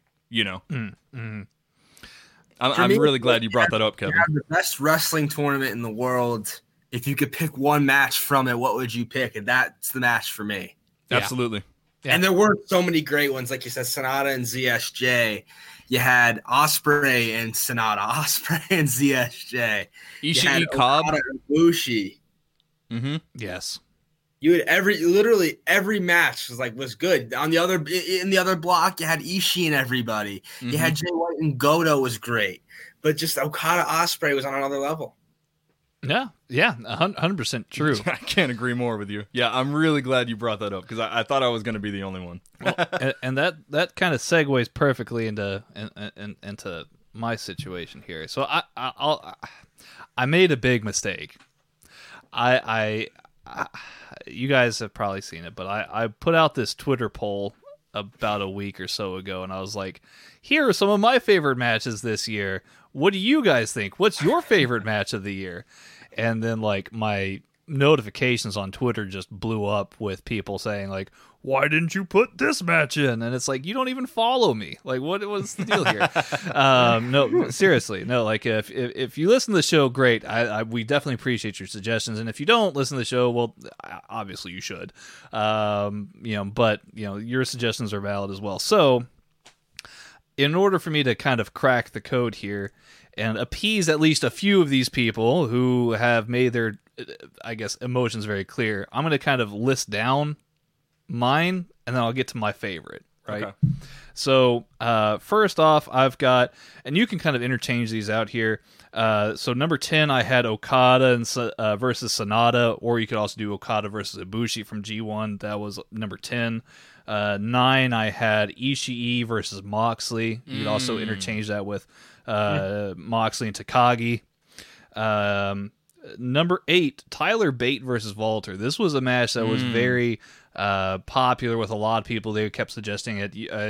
Tyler Bate versus Walter from TakeOver Cardiff. Very, very good match this year. One of my personal favorites, while it did not make my best match of the year, Bandito, Flamita, and Ray Horus versus Black Taurus, Puma King, and Laredo Kid from PWG 16.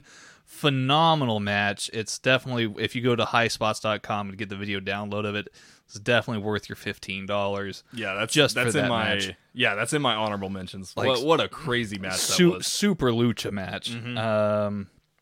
Let me see here. 6, I had David Starr versus Jordan Devlin from OTT 5th anniversary show. 5, and this is the one that everybody kept saying, why isn't that match on the list? Know exactly where you're going. Yes, Cody versus Dustin from All Out. Mm-hmm. Yes, very, very good match. If you love that particular old school, late 80s, early 90s style, very, very good match. Very emotional, lots of blood, very good build. I like the match. I wasn't trying to bury AEW, I promise. I just didn't have enough space in the Twitter poll to put it. It was a great match, though. Great match. Yeah. It's fine. I liked it. I'm sorry, everybody. Okay. Onwards to the matches I really care about. Yeah. Ibushi versus Jay White, G1 Finals, number 4. Really, really loved that. Ospreay versus Shingo Takagi from the Best of Super Junior Finals is at number 3. That was my number 2. Beautiful match. Beautiful match. Ospreay versus Okada in G1 is number 2. I mean, you and Kevin said it perfectly here, Steven. I really don't have much more to say beyond what y'all have broken down for that one. But number 1, there was no match that actually... Look, very rarely does a wrestling match get me off my feet. I've watched wrestling for almost 25 years, which is very difficult for me to say. But very rarely does a match get me off my feet anymore. This match did that, and that was Adam Cole versus Johnny Gargano from NXT TakeOver New York City. Beautiful match. I mean, the ending was perfect. It was a beautiful finish, beautiful final scenes of the show. It had all the drama and build, and then they went and did a very, very good match afterwards at TakeOver 25, and then once again at, I think it was, what was it? Was it TakeOver Toronto that they had the 3 stages of hell? Yes, I believe so. Okay. Yeah, I mean, all 3 of that match kicked off the series, I guess is my point. And that one was more than perfect. It had everything that I wanted in that match, and again, I was on my feet at the end. That's more than I could ever want for any other match. Yeah, so, I mean, I think any of those 3 matches from the trilogy of those guys could be argued for match of the year. Yeah, absolutely. Well, and again, if some other ones that a lot of people were shouting out to were like Both Takeover War Games matches, were great. There's several other Will Ospreay matches that people were naming off. Young Bucks versus Lucha Bros was another one, that crazy Stairway to Hell ladder match that they had, or Stairway to Heaven ladder match. I'm not quite sure which one it was. But anyway, yeah, some good shouts here, ladies and gentlemen. Some good shouts here. I'm glad that you guys participated online. But yeah, Gargano Cole for me. That's the one. All great matches. All great matches. Yeah, and Josh, I really like that you brought up Io Candice, because that match really got not buried, but almost forgotten about. Yeah. And it's so hidden gem almost. It's a hidden gem. If you just got to remember that it happened. It only happened in August. If there's a problem with wrestling, this is a very good problem to have. There's a lot of it. Yes, and sometimes things just get lost. And I think that some matches that are a lot better than we even remember, because we watch so much good wrestling now. Sometimes it's hard to find a great wrestling match because they're all just good. The great ones kind of really outshadow, and then there's a lot of them. So we're just used to the standard quality of wrestling. So we just see a lot of good wrestling now. And when we're exposed to so much of it, sometimes things just get lost. And I just love that match. Going back and watching it, I'm just like, this is a damn fine wrestling match. Oh, yeah. Oh, 100%. 100%. Now, speaking of damn fine wrestling matches here, let's talk about maybe a fantasy match here of ours. One that I think would make a lot of people really kind of go crazy over what happened. What are the possibilities here of this match? I am, of course, speaking of our Fantasy Warfare 2019 finals. Okay, we've got Will Ospreay versus Adam Cole. Okay, first time ever Fantasy Warfare 2019 finals. This is our male wrestler of the year, basically, award that we do. We've had a huge tournament here, you guys, and I'm really glad that we're down to these two. I, like you said last time, Steven, we always find a way somehow to get the best two of the year. And I think nothing rings truer than this.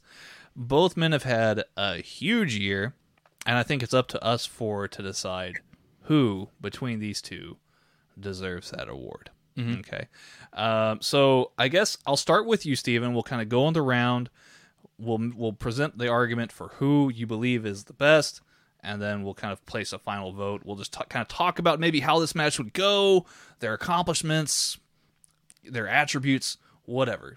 So I guess take it away, Steven. Yeah. Spin on it however you want it. Yeah, so I'm glad you mentioned, what I said last week, and with Fantasy Warfare, just somehow, I guess we're just really in tune with how we think things would go, just because we always seem to get the top two, just every single year. It's like, oh, yeah, I mean, you can't really argue anyone else, So, I mean, Adam Cole, Will Ospreay, these are the two biggest guys in wrestling right now in terms of just sheer quality of their wrestling. Influence, you know. And on one hand, you have Adam Cole, who's had insane matches, great trilogy with Gargano, great main events at all the takeovers, great showings in War Games. He's had an insane run with the NXT Championship this year, lots of defenses, and of course being the leader of Undisputed Era has a very big stranglehold on NXT. Like, NXT is his, you know what I mean? But then on the other hand, you have Will Ospreay, who is, in my opinion, it's either him or Kenny Omega for best wrestler still wrestling right now. So it's very hard to put both of these into perspective and try to pick one. However, for me, and then this you're ready to go to your vote right now. I mean, yeah. Okay. I don't have to. Oh, okay. I can step out.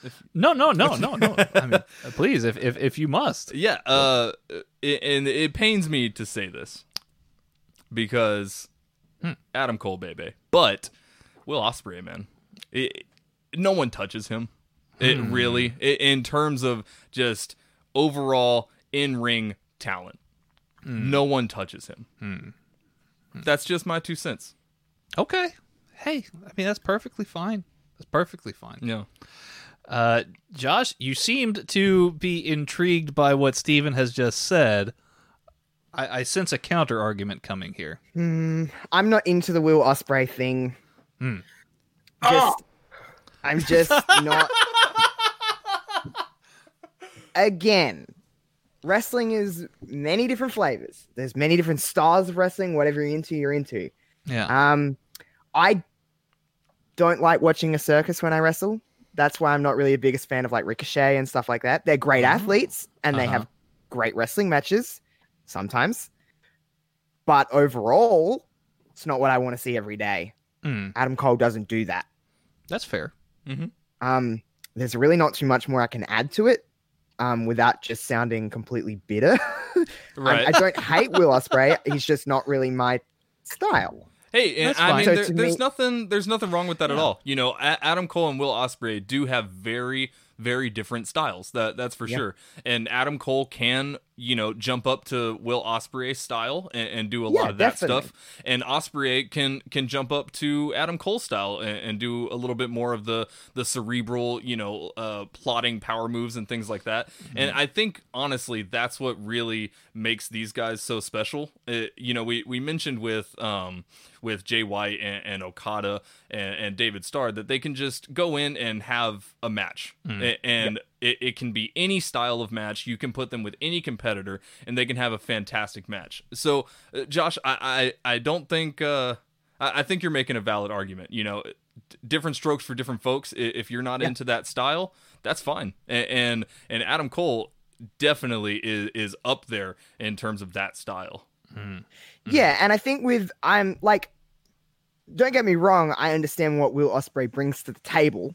I ain't I get it, and I get why people like that style of wrestling. There was a clip going around on Twitter yesterday, I'm sure you've seen it, of it was like, I think Jim Cornette hated it or something like that, and a few, you know, you know that clip, and it was it was like a GCW show. Yeah, and it was very like, that to me is a very choreographed style of wrestling. Where it seems to me in my head, I'm not like an old school wrestling person. I like kind of a hybrid of everything, old, new, just kind of mixed in together. I like that sometimes. However, that to me just looks like you're going through, I know that wrestling is what it is, but it just looks like you're going through planned motions. Right. It just looks like you're going from spot to spot to spot. And again, all the way back to the start of this episode with fundamentals, I like basic stuff, and you're just going through a routine at that stage. That at the end of the day, no matter what wrestling is, it's predetermined or whatever you want to call it. The idea is still to win, and to still make you believe that there's a competition happening. Whether they tell you what it is or not. I know wrestling isn't like, you know, kayfabe is a little bit more not a thing anymore, but we all know what it is. But at the end of the day, there's still a defined result, and that is a winner. And to me, they're just going through a motion of like, we're just going to drop down, and then we're going to jump, and then we're going to both nip up, and then the fans are going to do this, and then we're going to do cartwheels. It's like, okay, that's cool. It looks great, but I'll go to Circus Delay if I want to see that. You know what I mean? Right. Yeah. Well, and I think that you brought up a couple of really good points. I do think that one clip in particular that you're talking about, it is actually very reminiscent of what Will Ospreay and Ricochet did a few years before that in New Japan. There's more that got to everybody. it. I understand. It was probably a 15-minute long match, and that was just a little section of it. Right. That was the opening. That was the opening part. So they literally went for the exact same thing that Ricochet and Ospreay did in New Japan a few years back. I mean, so that's a valid point. And I think the other thing that you brought up too, and I don't know if you meant this, so I'm maybe reaching here, so please correct me if I'm wrong. But Adam Cole, he has his matches, and in the way that you watch his matches, he is aiming to win his matches. Yes. All right. Yeah, definitely. Because I think all throughout how I watch wrestling is that no matter whether you're a heel or a babyface, a heel is always looking to get any victory by any means necessary. A face is looking to do the right thing to get the victory. At the end of the day, they're still looking to get the victory. They don't care how they don't care if they're the idea is to win a match. Get your opponent's shoulders to the mat, 1, 2, 3, or a tap out, or a DQ, or however you feel like winning. So therefore, a lot of stuff that Will Ospreay does, well, it looks great and it's very flashy and it's very. Even I will still look at it and go, "Wow, that's so cool to see." The word I think of is unnecessary.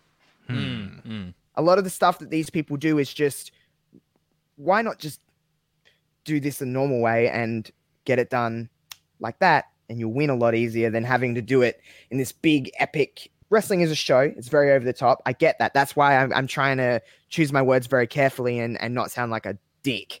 Because I understand why they do it. But at the same time, at the end of the day, I'm a believer in the story, and no matter what the story is, the ultimate result is a victory or a loss. And I understand Will Ospreay is still trying to win a match, but he's just going about it in a very unnecessary way, or whoever. It's not just Will. Again, still a big fan of his, and I still can find the appreciation and the love for what he does. It's just not my cup of tea. Yeah, and there's nothing wrong with that. Yeah. That's definitely a very valid argument there, Josh. So I take it you're going with Adam Cole, perhaps.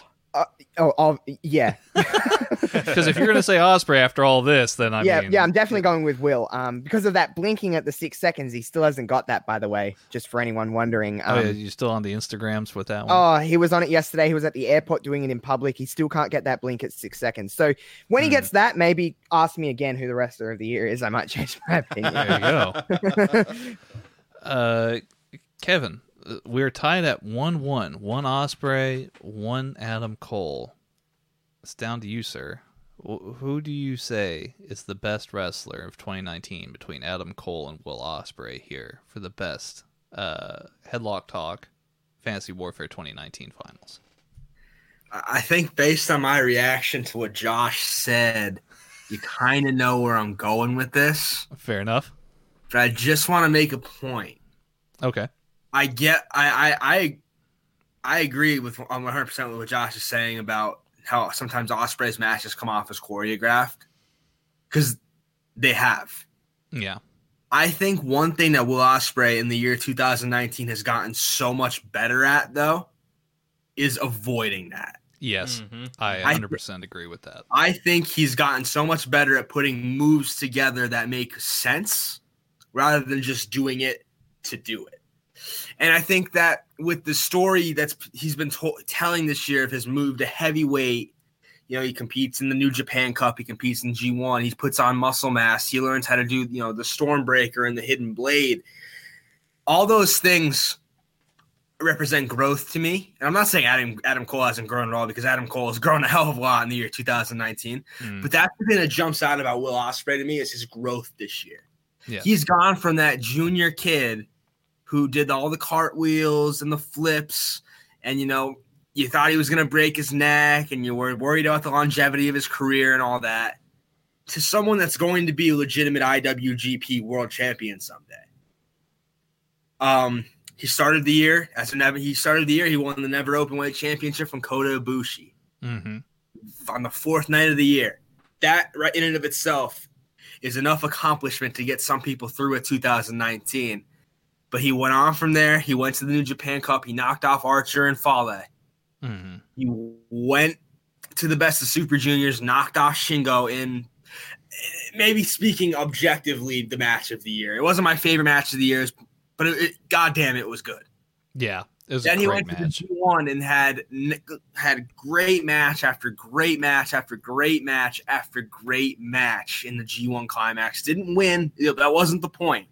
The fact that he got points at all is storytelling to me, because he's a junior heavyweight competing against the top heavyweights in the world.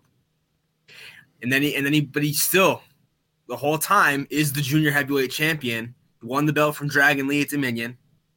He's defended it against the likes of Bushi. He's defended it.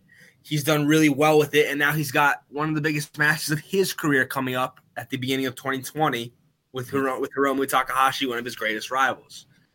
I really think that he's put it all together this year and has accomplished a lot this year. Not saying Adam Cole hasn't, because Adam Cole is an NXT champion for God knows how. I don't even know how long it's been now. It's been forever.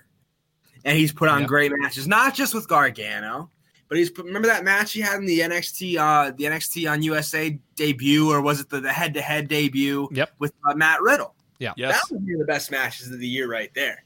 Yeah. And Adam Cole does it differently. And his cerebral storytelling is one that sometimes I enjoy more than Will Ospreay's storytelling. I will admit that freely. Mm. But I think in the year 2019, when you look at accomplishments and storytelling, I think you have to give it to Will Ospreay. Mm-hmm. Mm-hmm. Man, so 2-1 Ospreay currently. Mm-hmm. It's all down to you, man. I guess so. It's hard to choose between these two. I think if you measure them side by side, as far as their accomplishments are concerned, it is quite an interesting tale of the tape here. Because Adam Cole has had a incredibly long reign as the NXT heavyweight champion. Very well deserved. He's had many great matches this year. Not, again, like what Kevin said, not with just Gargano, but with, Matt Riddle. I mean, he was in Halftime Heat. He's done all sorts of great matches and had many great accomplishments. War Games.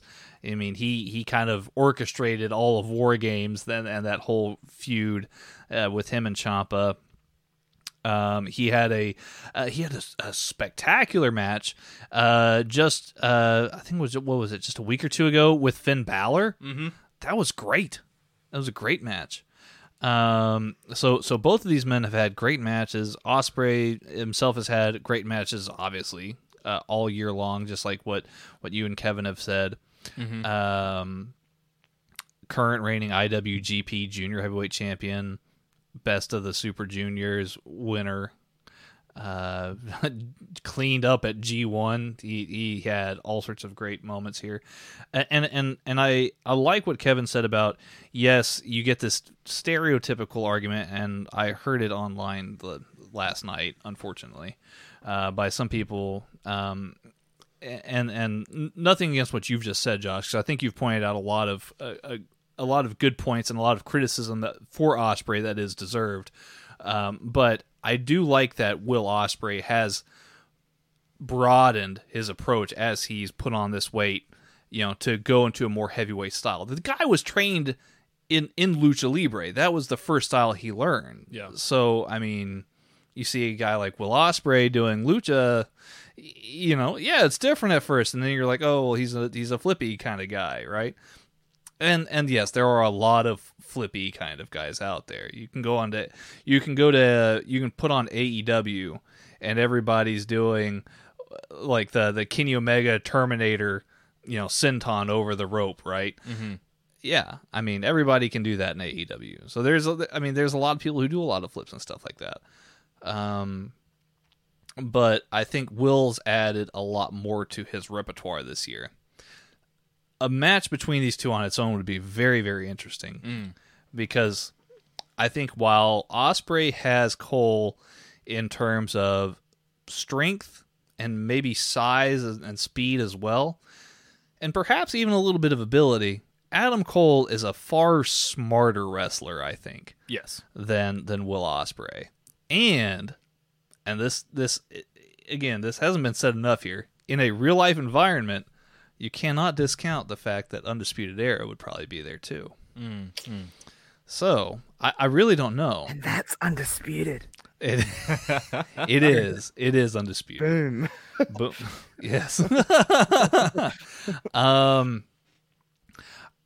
I think that this match, very similarly to the Gargano Cole match that happened at TakeOver NYC, we'd have a lot of very good hope spots. You'd see the tide turning and the momentum shifting all throughout the match. It would be epic for sure. I think Undisputed Era would get involved, and I think the real question is, how does Will Ospreay get out of all of this? But if there is somebody who could and who has the ability to, I think it is Will Ospreay. So for me, I guess my vote, and with a heavy heart, just like with everybody here, because I really don't want to have to choose between one or the other. Right. but if given the choice, I would go with Will Ospreay. Would win this match just based on the insane year that he's had, the high caliber performance he's had, the amount of growth he's shown in the ring, his repertoire this year, the amount of influence that he's had in wrestling. He could have been the biggest free agent since Kenny Omega. He could have left New Japan, but he decided to stay, and he put on the hottest year, I think, in all of wrestling since Kenny Omega back, a year or two before. Mm-hmm. And that was something that nobody thought could be repeated. So for me, again, Will Ospreay would be my pick. Sorry, Adam Cole. Yeah, sorry, Josh. I've left. I'm gone. See ya.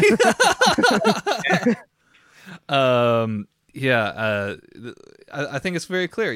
2019 Fantasy Warfare winner and best male wrestler of the year, endorsed by Headlock Talk at least, Will Ospreay. And one half of Wrestling Reverb. And one half of Wrestling Reverb. One former half of Wrestling Reverb, I should add. Kevin, you're welcome on any time. Yeah, right. Dearly departed. Well, congratulations, Will Ospreay, and commiserations. I thought you were about to congratulate Kevin on leaving Wrestling Reverb. I was like, wow, you bitch. Congratulations, Kevin. The newest member of Headlock. Hell yeah. Here's our schedule. Welcome aboard. Commiserations, Adam Cole. Congratulations, Will Ospreay. Definitely well deserved for both of these two. Mm-hmm. Just like Kenny and Ciampa last year, very hard decision, but I'm glad that we had you guys to help us out in getting here. Yes. And thank you guys both so much for coming on. It, of course, would not be Headlock Talk to close out 2019 without at least one thing here. Gentlemen, did you bring your snorkels? Yeah. I don't know what the noise is. I can't swim, guys. Just letting you actually know that. Like, it's a shoot, by the way. well, good. I brought these floaties here, you see. Because Okay, we're about to take a deep dive down here into, of course, if wishes were fishes. It's underwater. If this is your first time listening to Headlock Talk, you know what? I normally say, or indeed your last time listening to Headlock Talk, but I don't like that anymore. Oh, okay. What is a lot more fitting is, if this is your first time listening to Headlock Talk, or you know what? If you've been with us since the beginning, I think that's, That's nice. Yeah. I like that. I like that a lot better. If you've been with us since the beginning, or indeed if this is your first episode, you of course know If Wishes Were Fishes, where we each take turns making wrestling-related wishes, and indeed grade them in terms of fishes. Yes, indeed. Quite fun. And this is a special edition end-of-the-year episode where we look into the future. Yes, the year 2020. Yeah, that's what I was going for. If Wishes Were Fishes 2020 edition, what do you want to see in wrestling? What is your wish for 2020 in all of wrestling? So I'll start with you, Steven. Okay. Yeah. If Wishes Were Fishes. Yeah. So if you guys have listened to the show before, obviously you know I'm a very huge AEW fan. They have a lot of really great things going on right now. However, if Wishes Were Fishes, there will be a women's title change in AEW in 2020, and that title change would actually be going to Allie. Allie versus Rio, with Allie winning the title. I really think that Allie is very underrated. She is extremely talented in the ring and tells a very good story, is a fantastic babyface. However, she is doing that bunny thing now with the Blade and the Butcher. I don't really know where that's going. It doesn't even seem like they really know where it's going. No. But I still think her talent is undeniable, and I really think that she could be a fantastic, fantastic champion. Not that Rio isn't. Rio has been putting on some really great matches, but there haven't been a lot of title defenses, honestly. And that bothers me a lot. And I really think having Allie there, be able to be there full-time, have a really solid champion, would definitely do a lot to bolster their women's division. Brilliant. A brilliant wish here, Steven. Thank you. I am a big fan of the concept of this title change here for the women's title in AEW here in 2020. So, in accordance with that, I'm actually going to give you 3 Marlins here. Ooh. Yeah, 3 Marlins. Yes. Unofficial Headlock Talk Fish. mascot. Yeah. The unofficial mascot of Headlock Talk, the Marlin. Beautiful. Well, thank you. Yes. You're very welcome. Josh, do you have any fish for Steven's wish?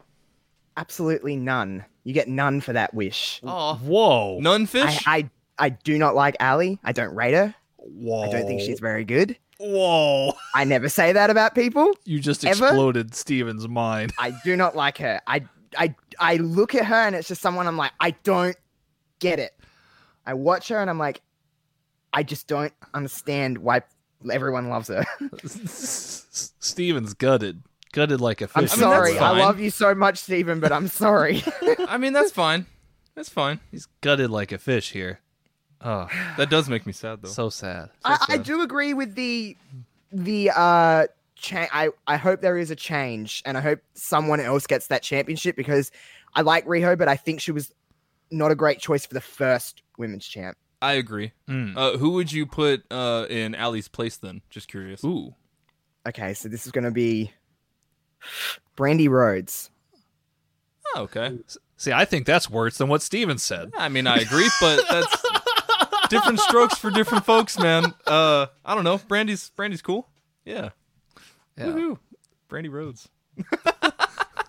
Josh has left the set. Oh, no. Kevin, he'll be right back, he says. Kevin, our newest member of Headlock Talk. Welcome, sir. Do you have any suggestions for Steven's fish, or do you have any suggestions for Steven's wish?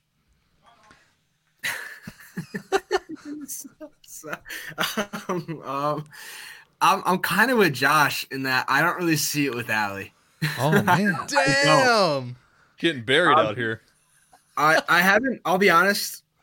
I haven't watched as much AEW as I'd like, but I have watched a couple Ali matches, and I've watched her work in TNA, whatever the fuck you want to call it. Right. And I'm just not a huge fan.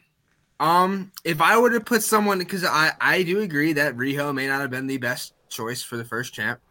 I don't necessarily want to see Brandy Rhodes with the belt. I think they gotta go and put the belt on Nyla Rose. Nyla Rose. Sorry, guys, had to run out for a minute. There's someone at my door. Oh, okay. I see. I thought you were just so angry. My with delivery was here. No, it wasn't. It was just bad timing. I'm like, oh my god, the door's knocking. They just asked me about Brandy Rhodes, and now I'm running away. I thought you were gonna like mock up a really offensive sign and show it to me over the computer. I had a delivery, and I'm like, oh, I got to get this, otherwise I'm gonna have to go down to the place, and I don't want to go there. So I was like, I just run away, and I didn't want to interrupt, but I was like, I'm not running away because Brandy. Yeah, My apologies. I'm not a big fan of going to the place either. I don't know. Yeah. I don't like going anywhere. Yeah, that place sucks. Down to the post office because they got like a Christmas present, and I'm like, I want to go get that. Oh, snap. What'd you get? The new Star Wars game. Oh, nice. It's so good. It's so good. Just so Yeah, you so know. I'm like, I don't work for New Year's Eve or New Year's Day, so I'll get drunk and play the Star Wars game. Oh, you're going to love it. Cool. That's Congratulations. Kevin, did you have any fish for Steven? Or are you rocking with the 0 that Josh gave? No, I'm gonna give you a half a fish. I'll take it. Just because it's almost 2020. Yeah, yeah. There you go. Oh, Oh, so you got- bless. Which half am I getting? The back half. No. Oh. Okay. Hey, I mean, I'm just gonna say that before you ask. you can get some good meat off of half Yeah. that fish. Yeah, I'll take it. Beautiful. At Wait, are least we it's- eating these fish? Is this for Sometime- eating? Sometimes. Sometimes it just depends on the fish. Like I don't expect that people would eat like a marlin, No. right? It's too pretty. You'd put that somewhere nice. Sure. That's a showcase fish. Yeah, exactly. Fair.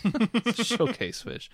Josh, we'll go over to you, sir. If wishes were fishes in 2020, what do you wish for? It's probably a cliche answer, but Evolution 2. Why are we sleeping on it? It was the best pay-per-view for me of the whole decade. It was the best pay-per-view at least of 2018. It was top to bottom a very, very good show. There was nothing bad on any part of that show. The crowd was there. The energy was there. The history, the future, everything was on that show.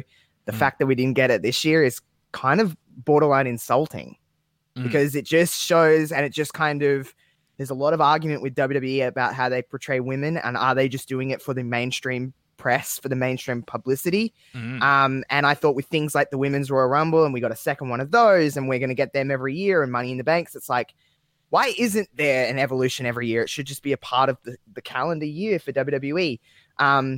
If it was bad and it was a bad show, I wouldn't personally want it again.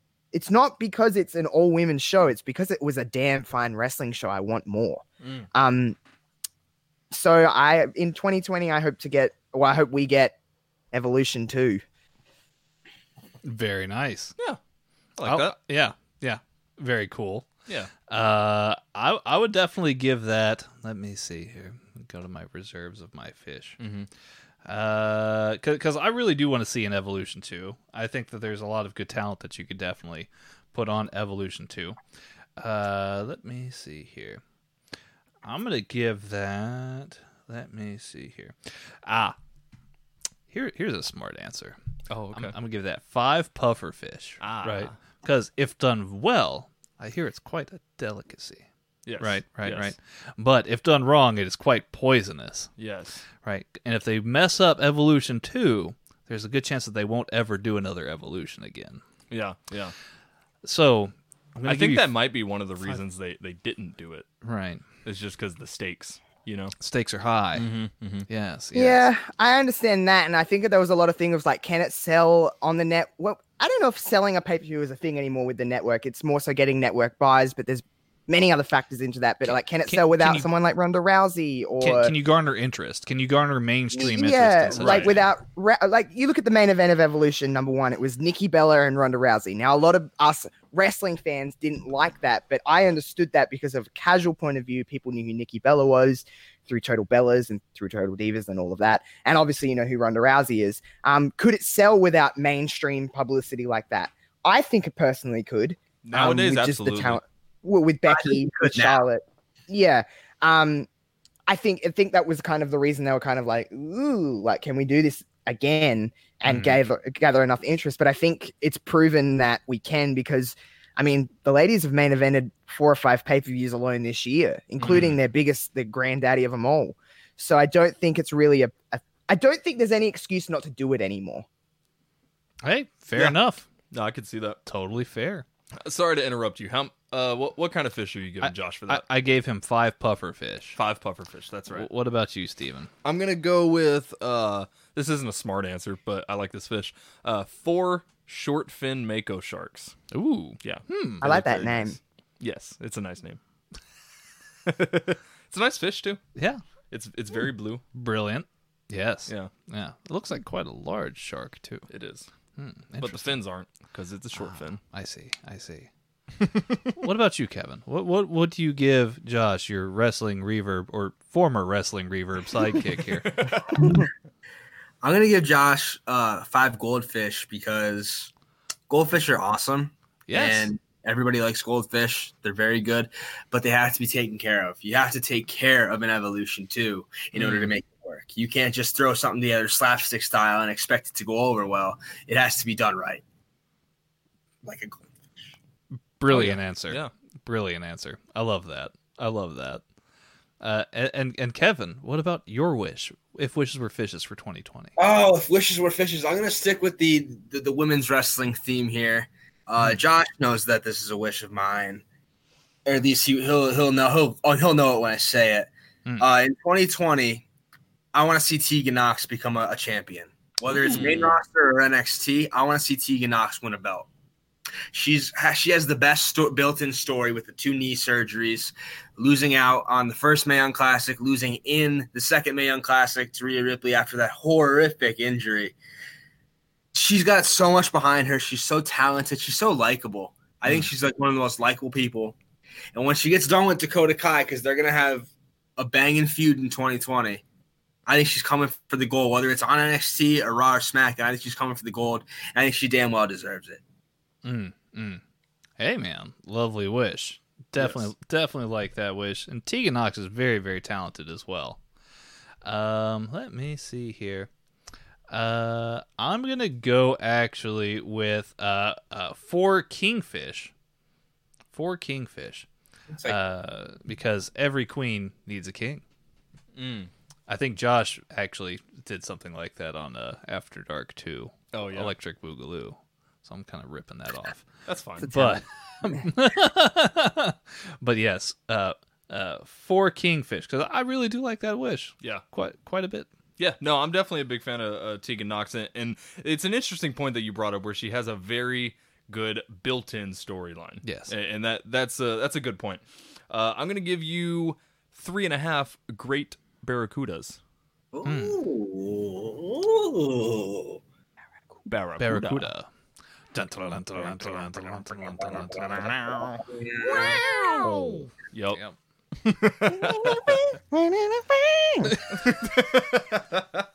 Did we just become a rock band? Absolutely. I think so. Absolutely. Hell yeah. Wishes for Fishes, PHISH.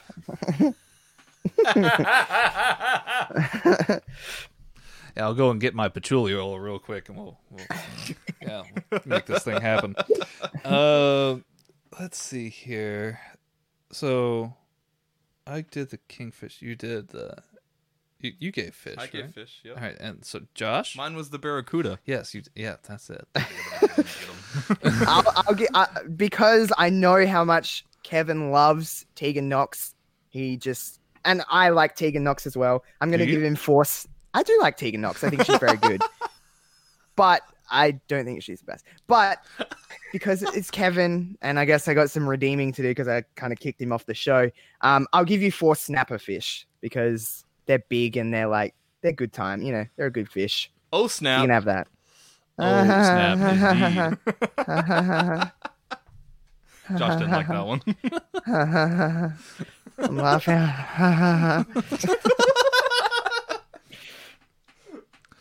Man, good times. Yes. Well, so I know this is not a very, this is probably not a very ambitious wish. Maybe it is. I don't know. You guys can judge that. Ambitious. I'll show myself out. Okay. There is one very, very talented wrestler in Europe that I feel needs a bigger stage. He's ready for this bigger stage, and New Japan I feel could really use, even though they've got like the Young Lions. I really feel like they could maybe bolster the juniors division a little bit more, right? And I got a chance to watch a lot of wrestling. Like I've got the YouTube subscription where you can download videos onto your phone and then rewatch them. So I had the chance to actually watch videos on the trip up to Arkansas, watch matches and stuff without using any data because, you know, I'm a conscious guy of that kind of thing. Of course. Yeah. I watched 3 of this guy's matches, and all 3 were great. They were all very different. And this is A-Kid from Spain. Really big fan of his. He's had great matches with Zack Sabre Jr., Will Ospreay, and David Starr, all of which were very different. All of which were just brilliant matches. And he's not like he does some high flying kind of stuff, but he's really more of just a wrestler, right? He is a wrestler in the traditional sense of wrestling. And I really enjoy his style. I think he deserves to be on a bigger stage. He was on NXT UK not too long ago himself too, in a special tag match. So, if wishes were fishes, I would like to see A-Kid in New Japan in the juniors division, perhaps for Best of the Super Juniors of 2020. If wishes were fishes. Me gusta. Bueno. Yeah, bueno. Muy bueno. Let's see here. I got all kinds of fish I can give you, man. Got all kinds of fish. You should give me 3 Bobby Fishes. Oh no! Why'd I laugh at that? You know what? Yeah. And just because of that pun, you're getting 4 of them. Oh, thank you. Bonus 4 Bobby Fishes. 4 Bobby Fishes. You can have 5 from me then, because I can't top that. Oh man, 5 Bobby Fishes from me. And that's undisputed. Yes. Boom. Well, I guess that's 2 of y'all already. Kevin, what do you say to that? I'm gonna give that 3 Atlantic mackerel. Okay. Because 1, it's a fish I'd like to know more about. I'm intrigued by the fish. Ooh. And I think crossing the Atlantic to North America might be in A-Kid's best interests. Ooh, interesting. So if not New Japan, he's coming to North America. Where is he going? Yeah, I'd like, because I have heard of him. I haven't seen any of his matches, but I think that, come to America and test your strength, and if not, then you can go to Japan. But I think go to America first. I'm biased. I love America. Hey, don't we all? Yeah, man. Great stuff from everybody here. Great wishes. Great fishes. Mm-hmm. Great awards. Yes. This has been a hell of an episode. It's been a hell of a year. 2019. Big stuff. And this is probably the biggest episode, I think, in Headlock Talk history. Mm-hmm. I've had a lot of fun. You've had a lot of fun, Steven. I hope our guests have had a lot of fun. Thank you, of course. I haven't. I hate it here. Oh, well, I'm sorry, Josh. I'm obviously kidding. Wow, I hope that commentary that I was being sarcastic. Whoa. Lost in translation. Yeah, that was like a crushing blow there. Everybody just turned off their phones. It's like I just gave out like Star Wars spoilers or something. That's how everyone reacted then. I was like, oh dear. This is what happens in the Rise of Skywalker, guys. Yeah, that's where Mrs. Headlock Talk is right now. She's at the theater. She should be texting me any moment now. I've heard it's phenomenal. I heard it's really good. Yeah. Josh, Kevin, where can the people find and listen to more of you? Do you want me to take this, Kev? Probably. Yeah, go ahead. Okay, so Wrestling Reverb, of course, returns from our little holiday break on this Friday, January 3rd. Nothing really that I want to announce for the episode. Kind of a surprise. I'm even keeping it from Kevin because I have a little bit of surprise and Kevin's going to love it, but I ain't telling him what it is. So that'll be back.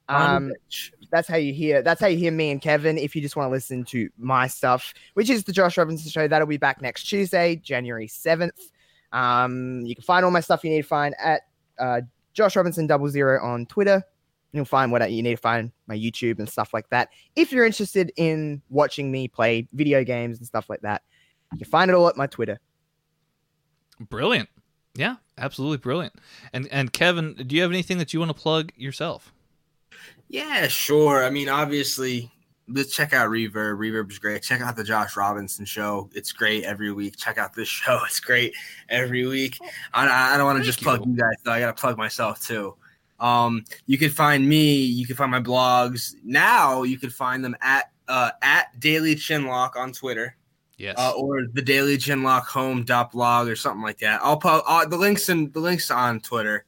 I can never remember what the actual website name is because WordPress gives you like such weird ass website names. Right. But you can find my blogs there. I've got a couple things planned for the upcoming weeks. I've got the Wrestling Blog Awards coming up soon. I've been busy with work, so I've been sort of having it on hiatus, but I've got nominations all tallied up. I'm going to have a voting Google Doc out soon so everyone can vote on their favorite bloggers from the year 2019. I started this back in, I think, November, the Wrestling Content Creator Royal Rumble, where it's kind of like an idea Josh did. Josh had this really great thing where he got a whole bunch of content creators, assigned them all a wrestler, and had this big Royal Rumble with them and a big tournament with them as well.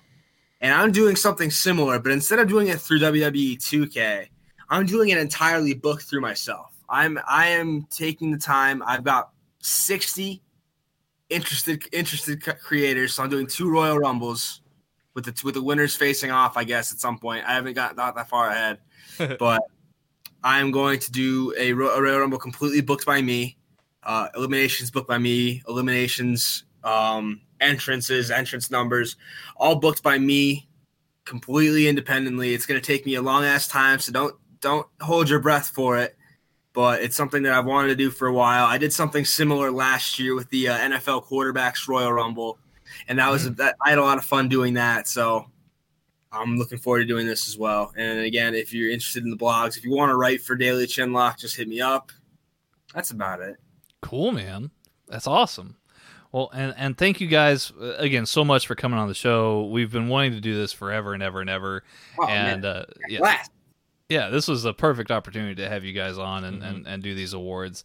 Of course, first off, before we close out here, thank you so much to all of our listeners out there for continually tuning in and subscribing to a show, reaching out to us on Twitter, giving us feedback. Thank you to all of our peers, including Josh and Kevin, for being so supportive and really helping us grow in our first year of even being a podcast. We greatly appreciate every little bit of help, every little bit of feedback.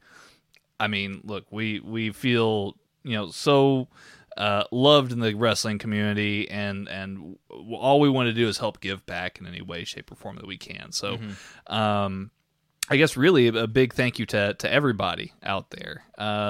Best way to support Headlock Talk is just hit that subscribe button wherever you listen to podcasts, be it iTunes, Spotify, Google Play, wherever. You can always hit us up on Twitter at Headlock Talk. You can actually find our link tree and just click that link tree URL, and you can actually find wherever you have us available. You can even also just Google search Headlock Talk and find out where you can find us there.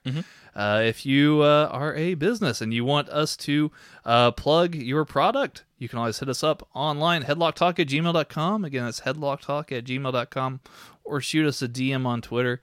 We'll definitely take a peek. Anyway, Headlock Talk, we've got some big stuff planned for 2020. Of course, starting off with the 2 Tokyo Dome shows next weekend. Steven, am I missing anything else? No, I think you said it pretty well. I just want to add my 2 cents and just thank everybody for continuously following us, rating us on any of the wherever you listen to podcasts, interacting with us on Twitter. We started this podcast in our buddy J Raw's spare bedroom, yes, and now we've come all the way to being able to collaborate with amazing creators such as Wrestling Reverb, Queen of Any, all the Brainbuster Radio people. And we're getting mentions on Twitter, talking back and forth with you guys, and I just really never thought we'd get to this point, and thank you very much for it. Yeah, we're truly blown away with all of what we've experienced this last year, and we couldn't have done it without pretty much everybody in the wrestling community. So again, a huge thank you from us here at Headlock Talk. Yes. If you enjoyed today's episode, please leave a rating and review wherever you listen to podcasts, and we'll see you on the flip side here in 2020. See you next year. Alrighty, guys, and on that note, you guys take it easy, have yourselves a wonderful rest of the day, and have a safe and happy new year. Thanks again. Later, y'all. Bye-bye.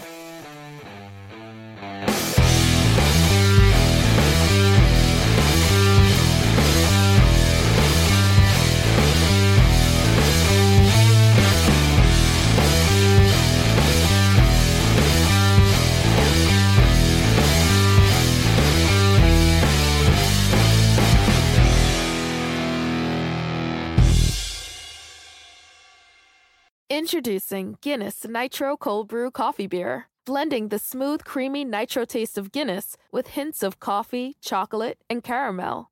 Guinness Nitro Cold Brew Coffee Beer, your new favorite part of the day. Look for it where Guinness is sold. Must be 21 and over to purchase. Please enjoy responsibly. Diageo Beer Company, New York, New York. At Zenni, we believe everyone deserves access to high-quality, affordable eyewear. That's why we offer stylish prescription glasses for men, women, and kids starting at just $6.95. Our online factory direct model cuts out the middlemen, so you save. At Zenni, you get the same quality frame and lens options that you'd get from an optician for 1/10 of the price, including blue blockers, progressives, prescription sunglasses, and more. The best part? Try on any frame, anywhere with our 3D virtual try-on. Zenni.com. Eyewear for everyone.